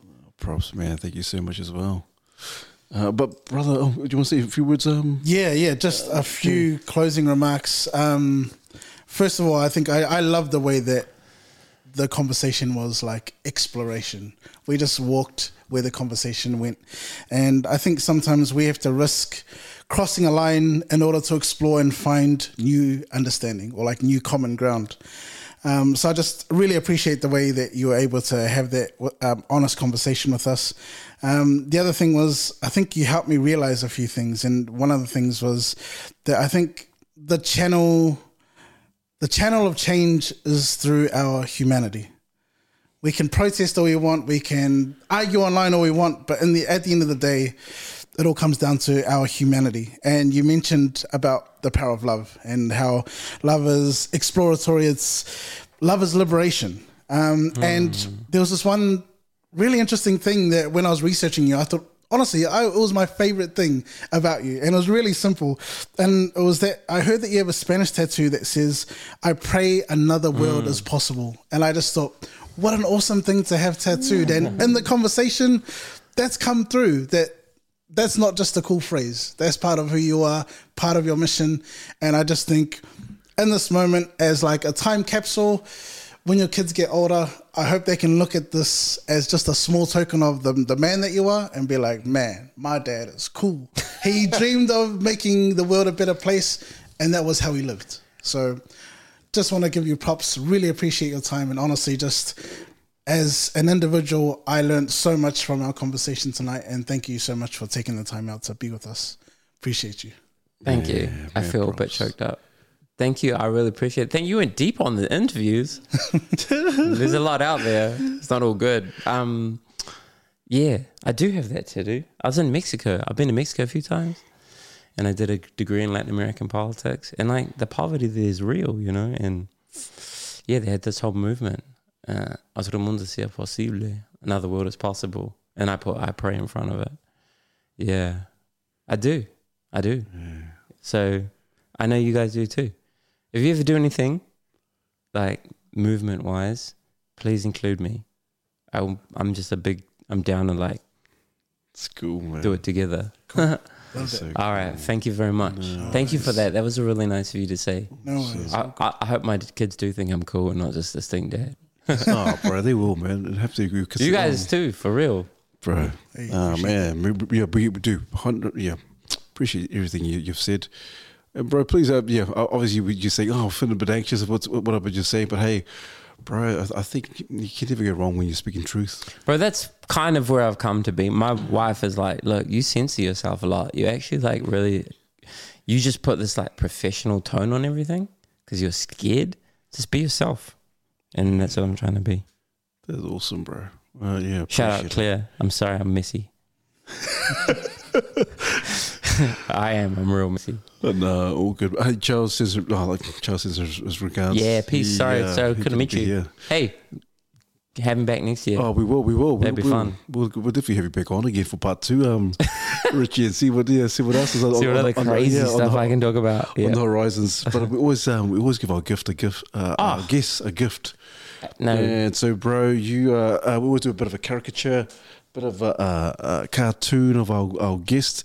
So on behalf of the Mandate team, this is for you, brother. Oh, wow. You do this? Did one of you guys do this? Yeah, bro. Oh, No, bro. You've made me way more handsome than I actually am. Bro, Look man. at those cheekbones on here.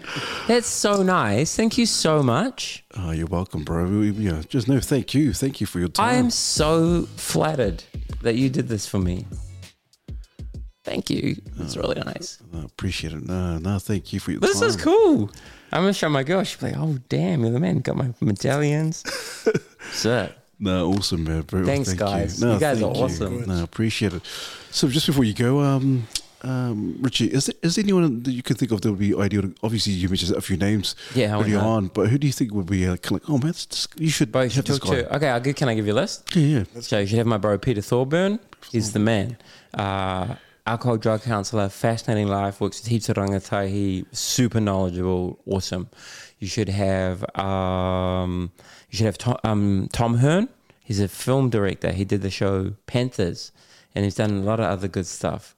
He's a really great guy to talk with. I really love Tom. He became a father recently. He's got a couple of little ones. He's just fucking really cool, you know. Who else do I really love? Oh, there's heaps really. You should talk to. Do you know Thomas Sainsbury? Oh, he's a comedian. He was on my podcast once. He's a comedian. He's really clever and like he's probably quite different to a lot of the guests that you have. And I'd encourage you to talk to him. Cool. Reach out to him. You can check out his chat with me on my old podcast. I'm not hyping my podcast. I haven't done it in 2 years. But like, he's cool. Like, he's an interesting guy to talk with. You want to talk to a man who might be a bit different to some of your other guests. You know what I mean? Awesome. Yeah, those 3 guys that spring to mind is like is cool people. Oh, Kai Kara France. Oh, bro, you know, he's a great dude. Dan Hooker. All those guys are like really cool to talk with. You know, like they're good conversationalists. Cool, for sure, man. You know, and they're good fathers, and I think they walk in a good mix between old school masculinity and new school masculinity. You know what I mean? Yeah, I think those dudes are all awesome. Bro, no, we will definitely hit them up, man. Awesome, man. There's heaps of good men out there. I should sit down and write a proper list. Have you had William Wairua on here? No. Bro, he's funny. I don't know him personally, but he cracks me up. hard. He cracks me up so hard. And when I'm talking to boys, I'm like, here's some men who I think are cool, right? Because I want to like give them some anti-Andrew Tate vibes. And he's just a dancing guy who's like quite like fruity and like weird and like hilarious. Do you know what I mean? Like that dude's hilarious. Did you talk to what's her name? CW Winks? Is it? What, you know who I'm talking about? She used to be real funny.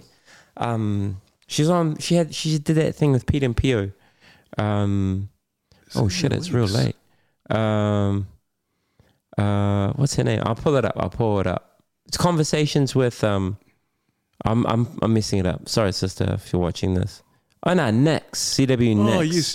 Not CW Wings. Holy shit, she's got 208,000 followers on Instagram. Yeah, that's right. Yeah, she's huge. Yeah, we've heard of her. Yeah, I've seen some of her clips. You might need to talk to her agent first because she's hilarious. But she's funny, bro. She's real funny. I didn't realize she had such a huge following these days. Wow. But I used to follow. I don't, for whatever reason, she's not coming with my algorithm a lot. But she's real funny and she's lived that life, bro. And like she's been on a journey as far as I can tell. She'd be cool to talk to. Cool, man. Do you know what I mean? Yeah. Nice. Yeah. Awesome, bro. Okay. But cool, bro. But, thanks for having me in here for so no long. worries. We'll get you to say, because we always get our guests to say a few last words or last words of encouragement to our listeners and viewers. Any last words, Richie? If you've listened this far, thank you. I do a lot of public exploration of difficult ideas, and sometimes that rubs people the wrong way, but that's not my intention. I really want the best for everyone, and I really want to live in a society where love and connection is front and center, what we put between us. Because, you know, my day-to-day life is seeing the sad side of a lot of our world.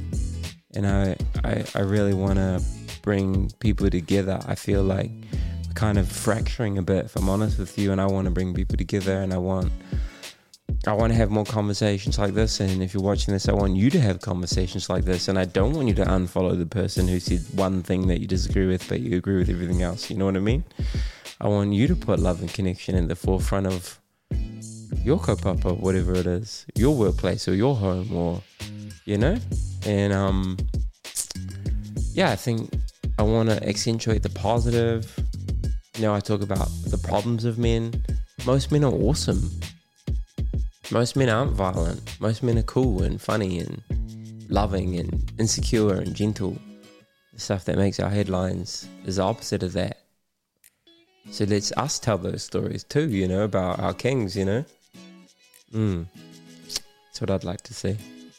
Awesome. Man, thank you so much. Thank you so much once again, Richie Hardcore. Please don't forget to like, subscribe, and comment. We look forward to your well thought out comments. And as usual, Jay, refine, unlock, and take charge. Thanks, Richie. Mandate.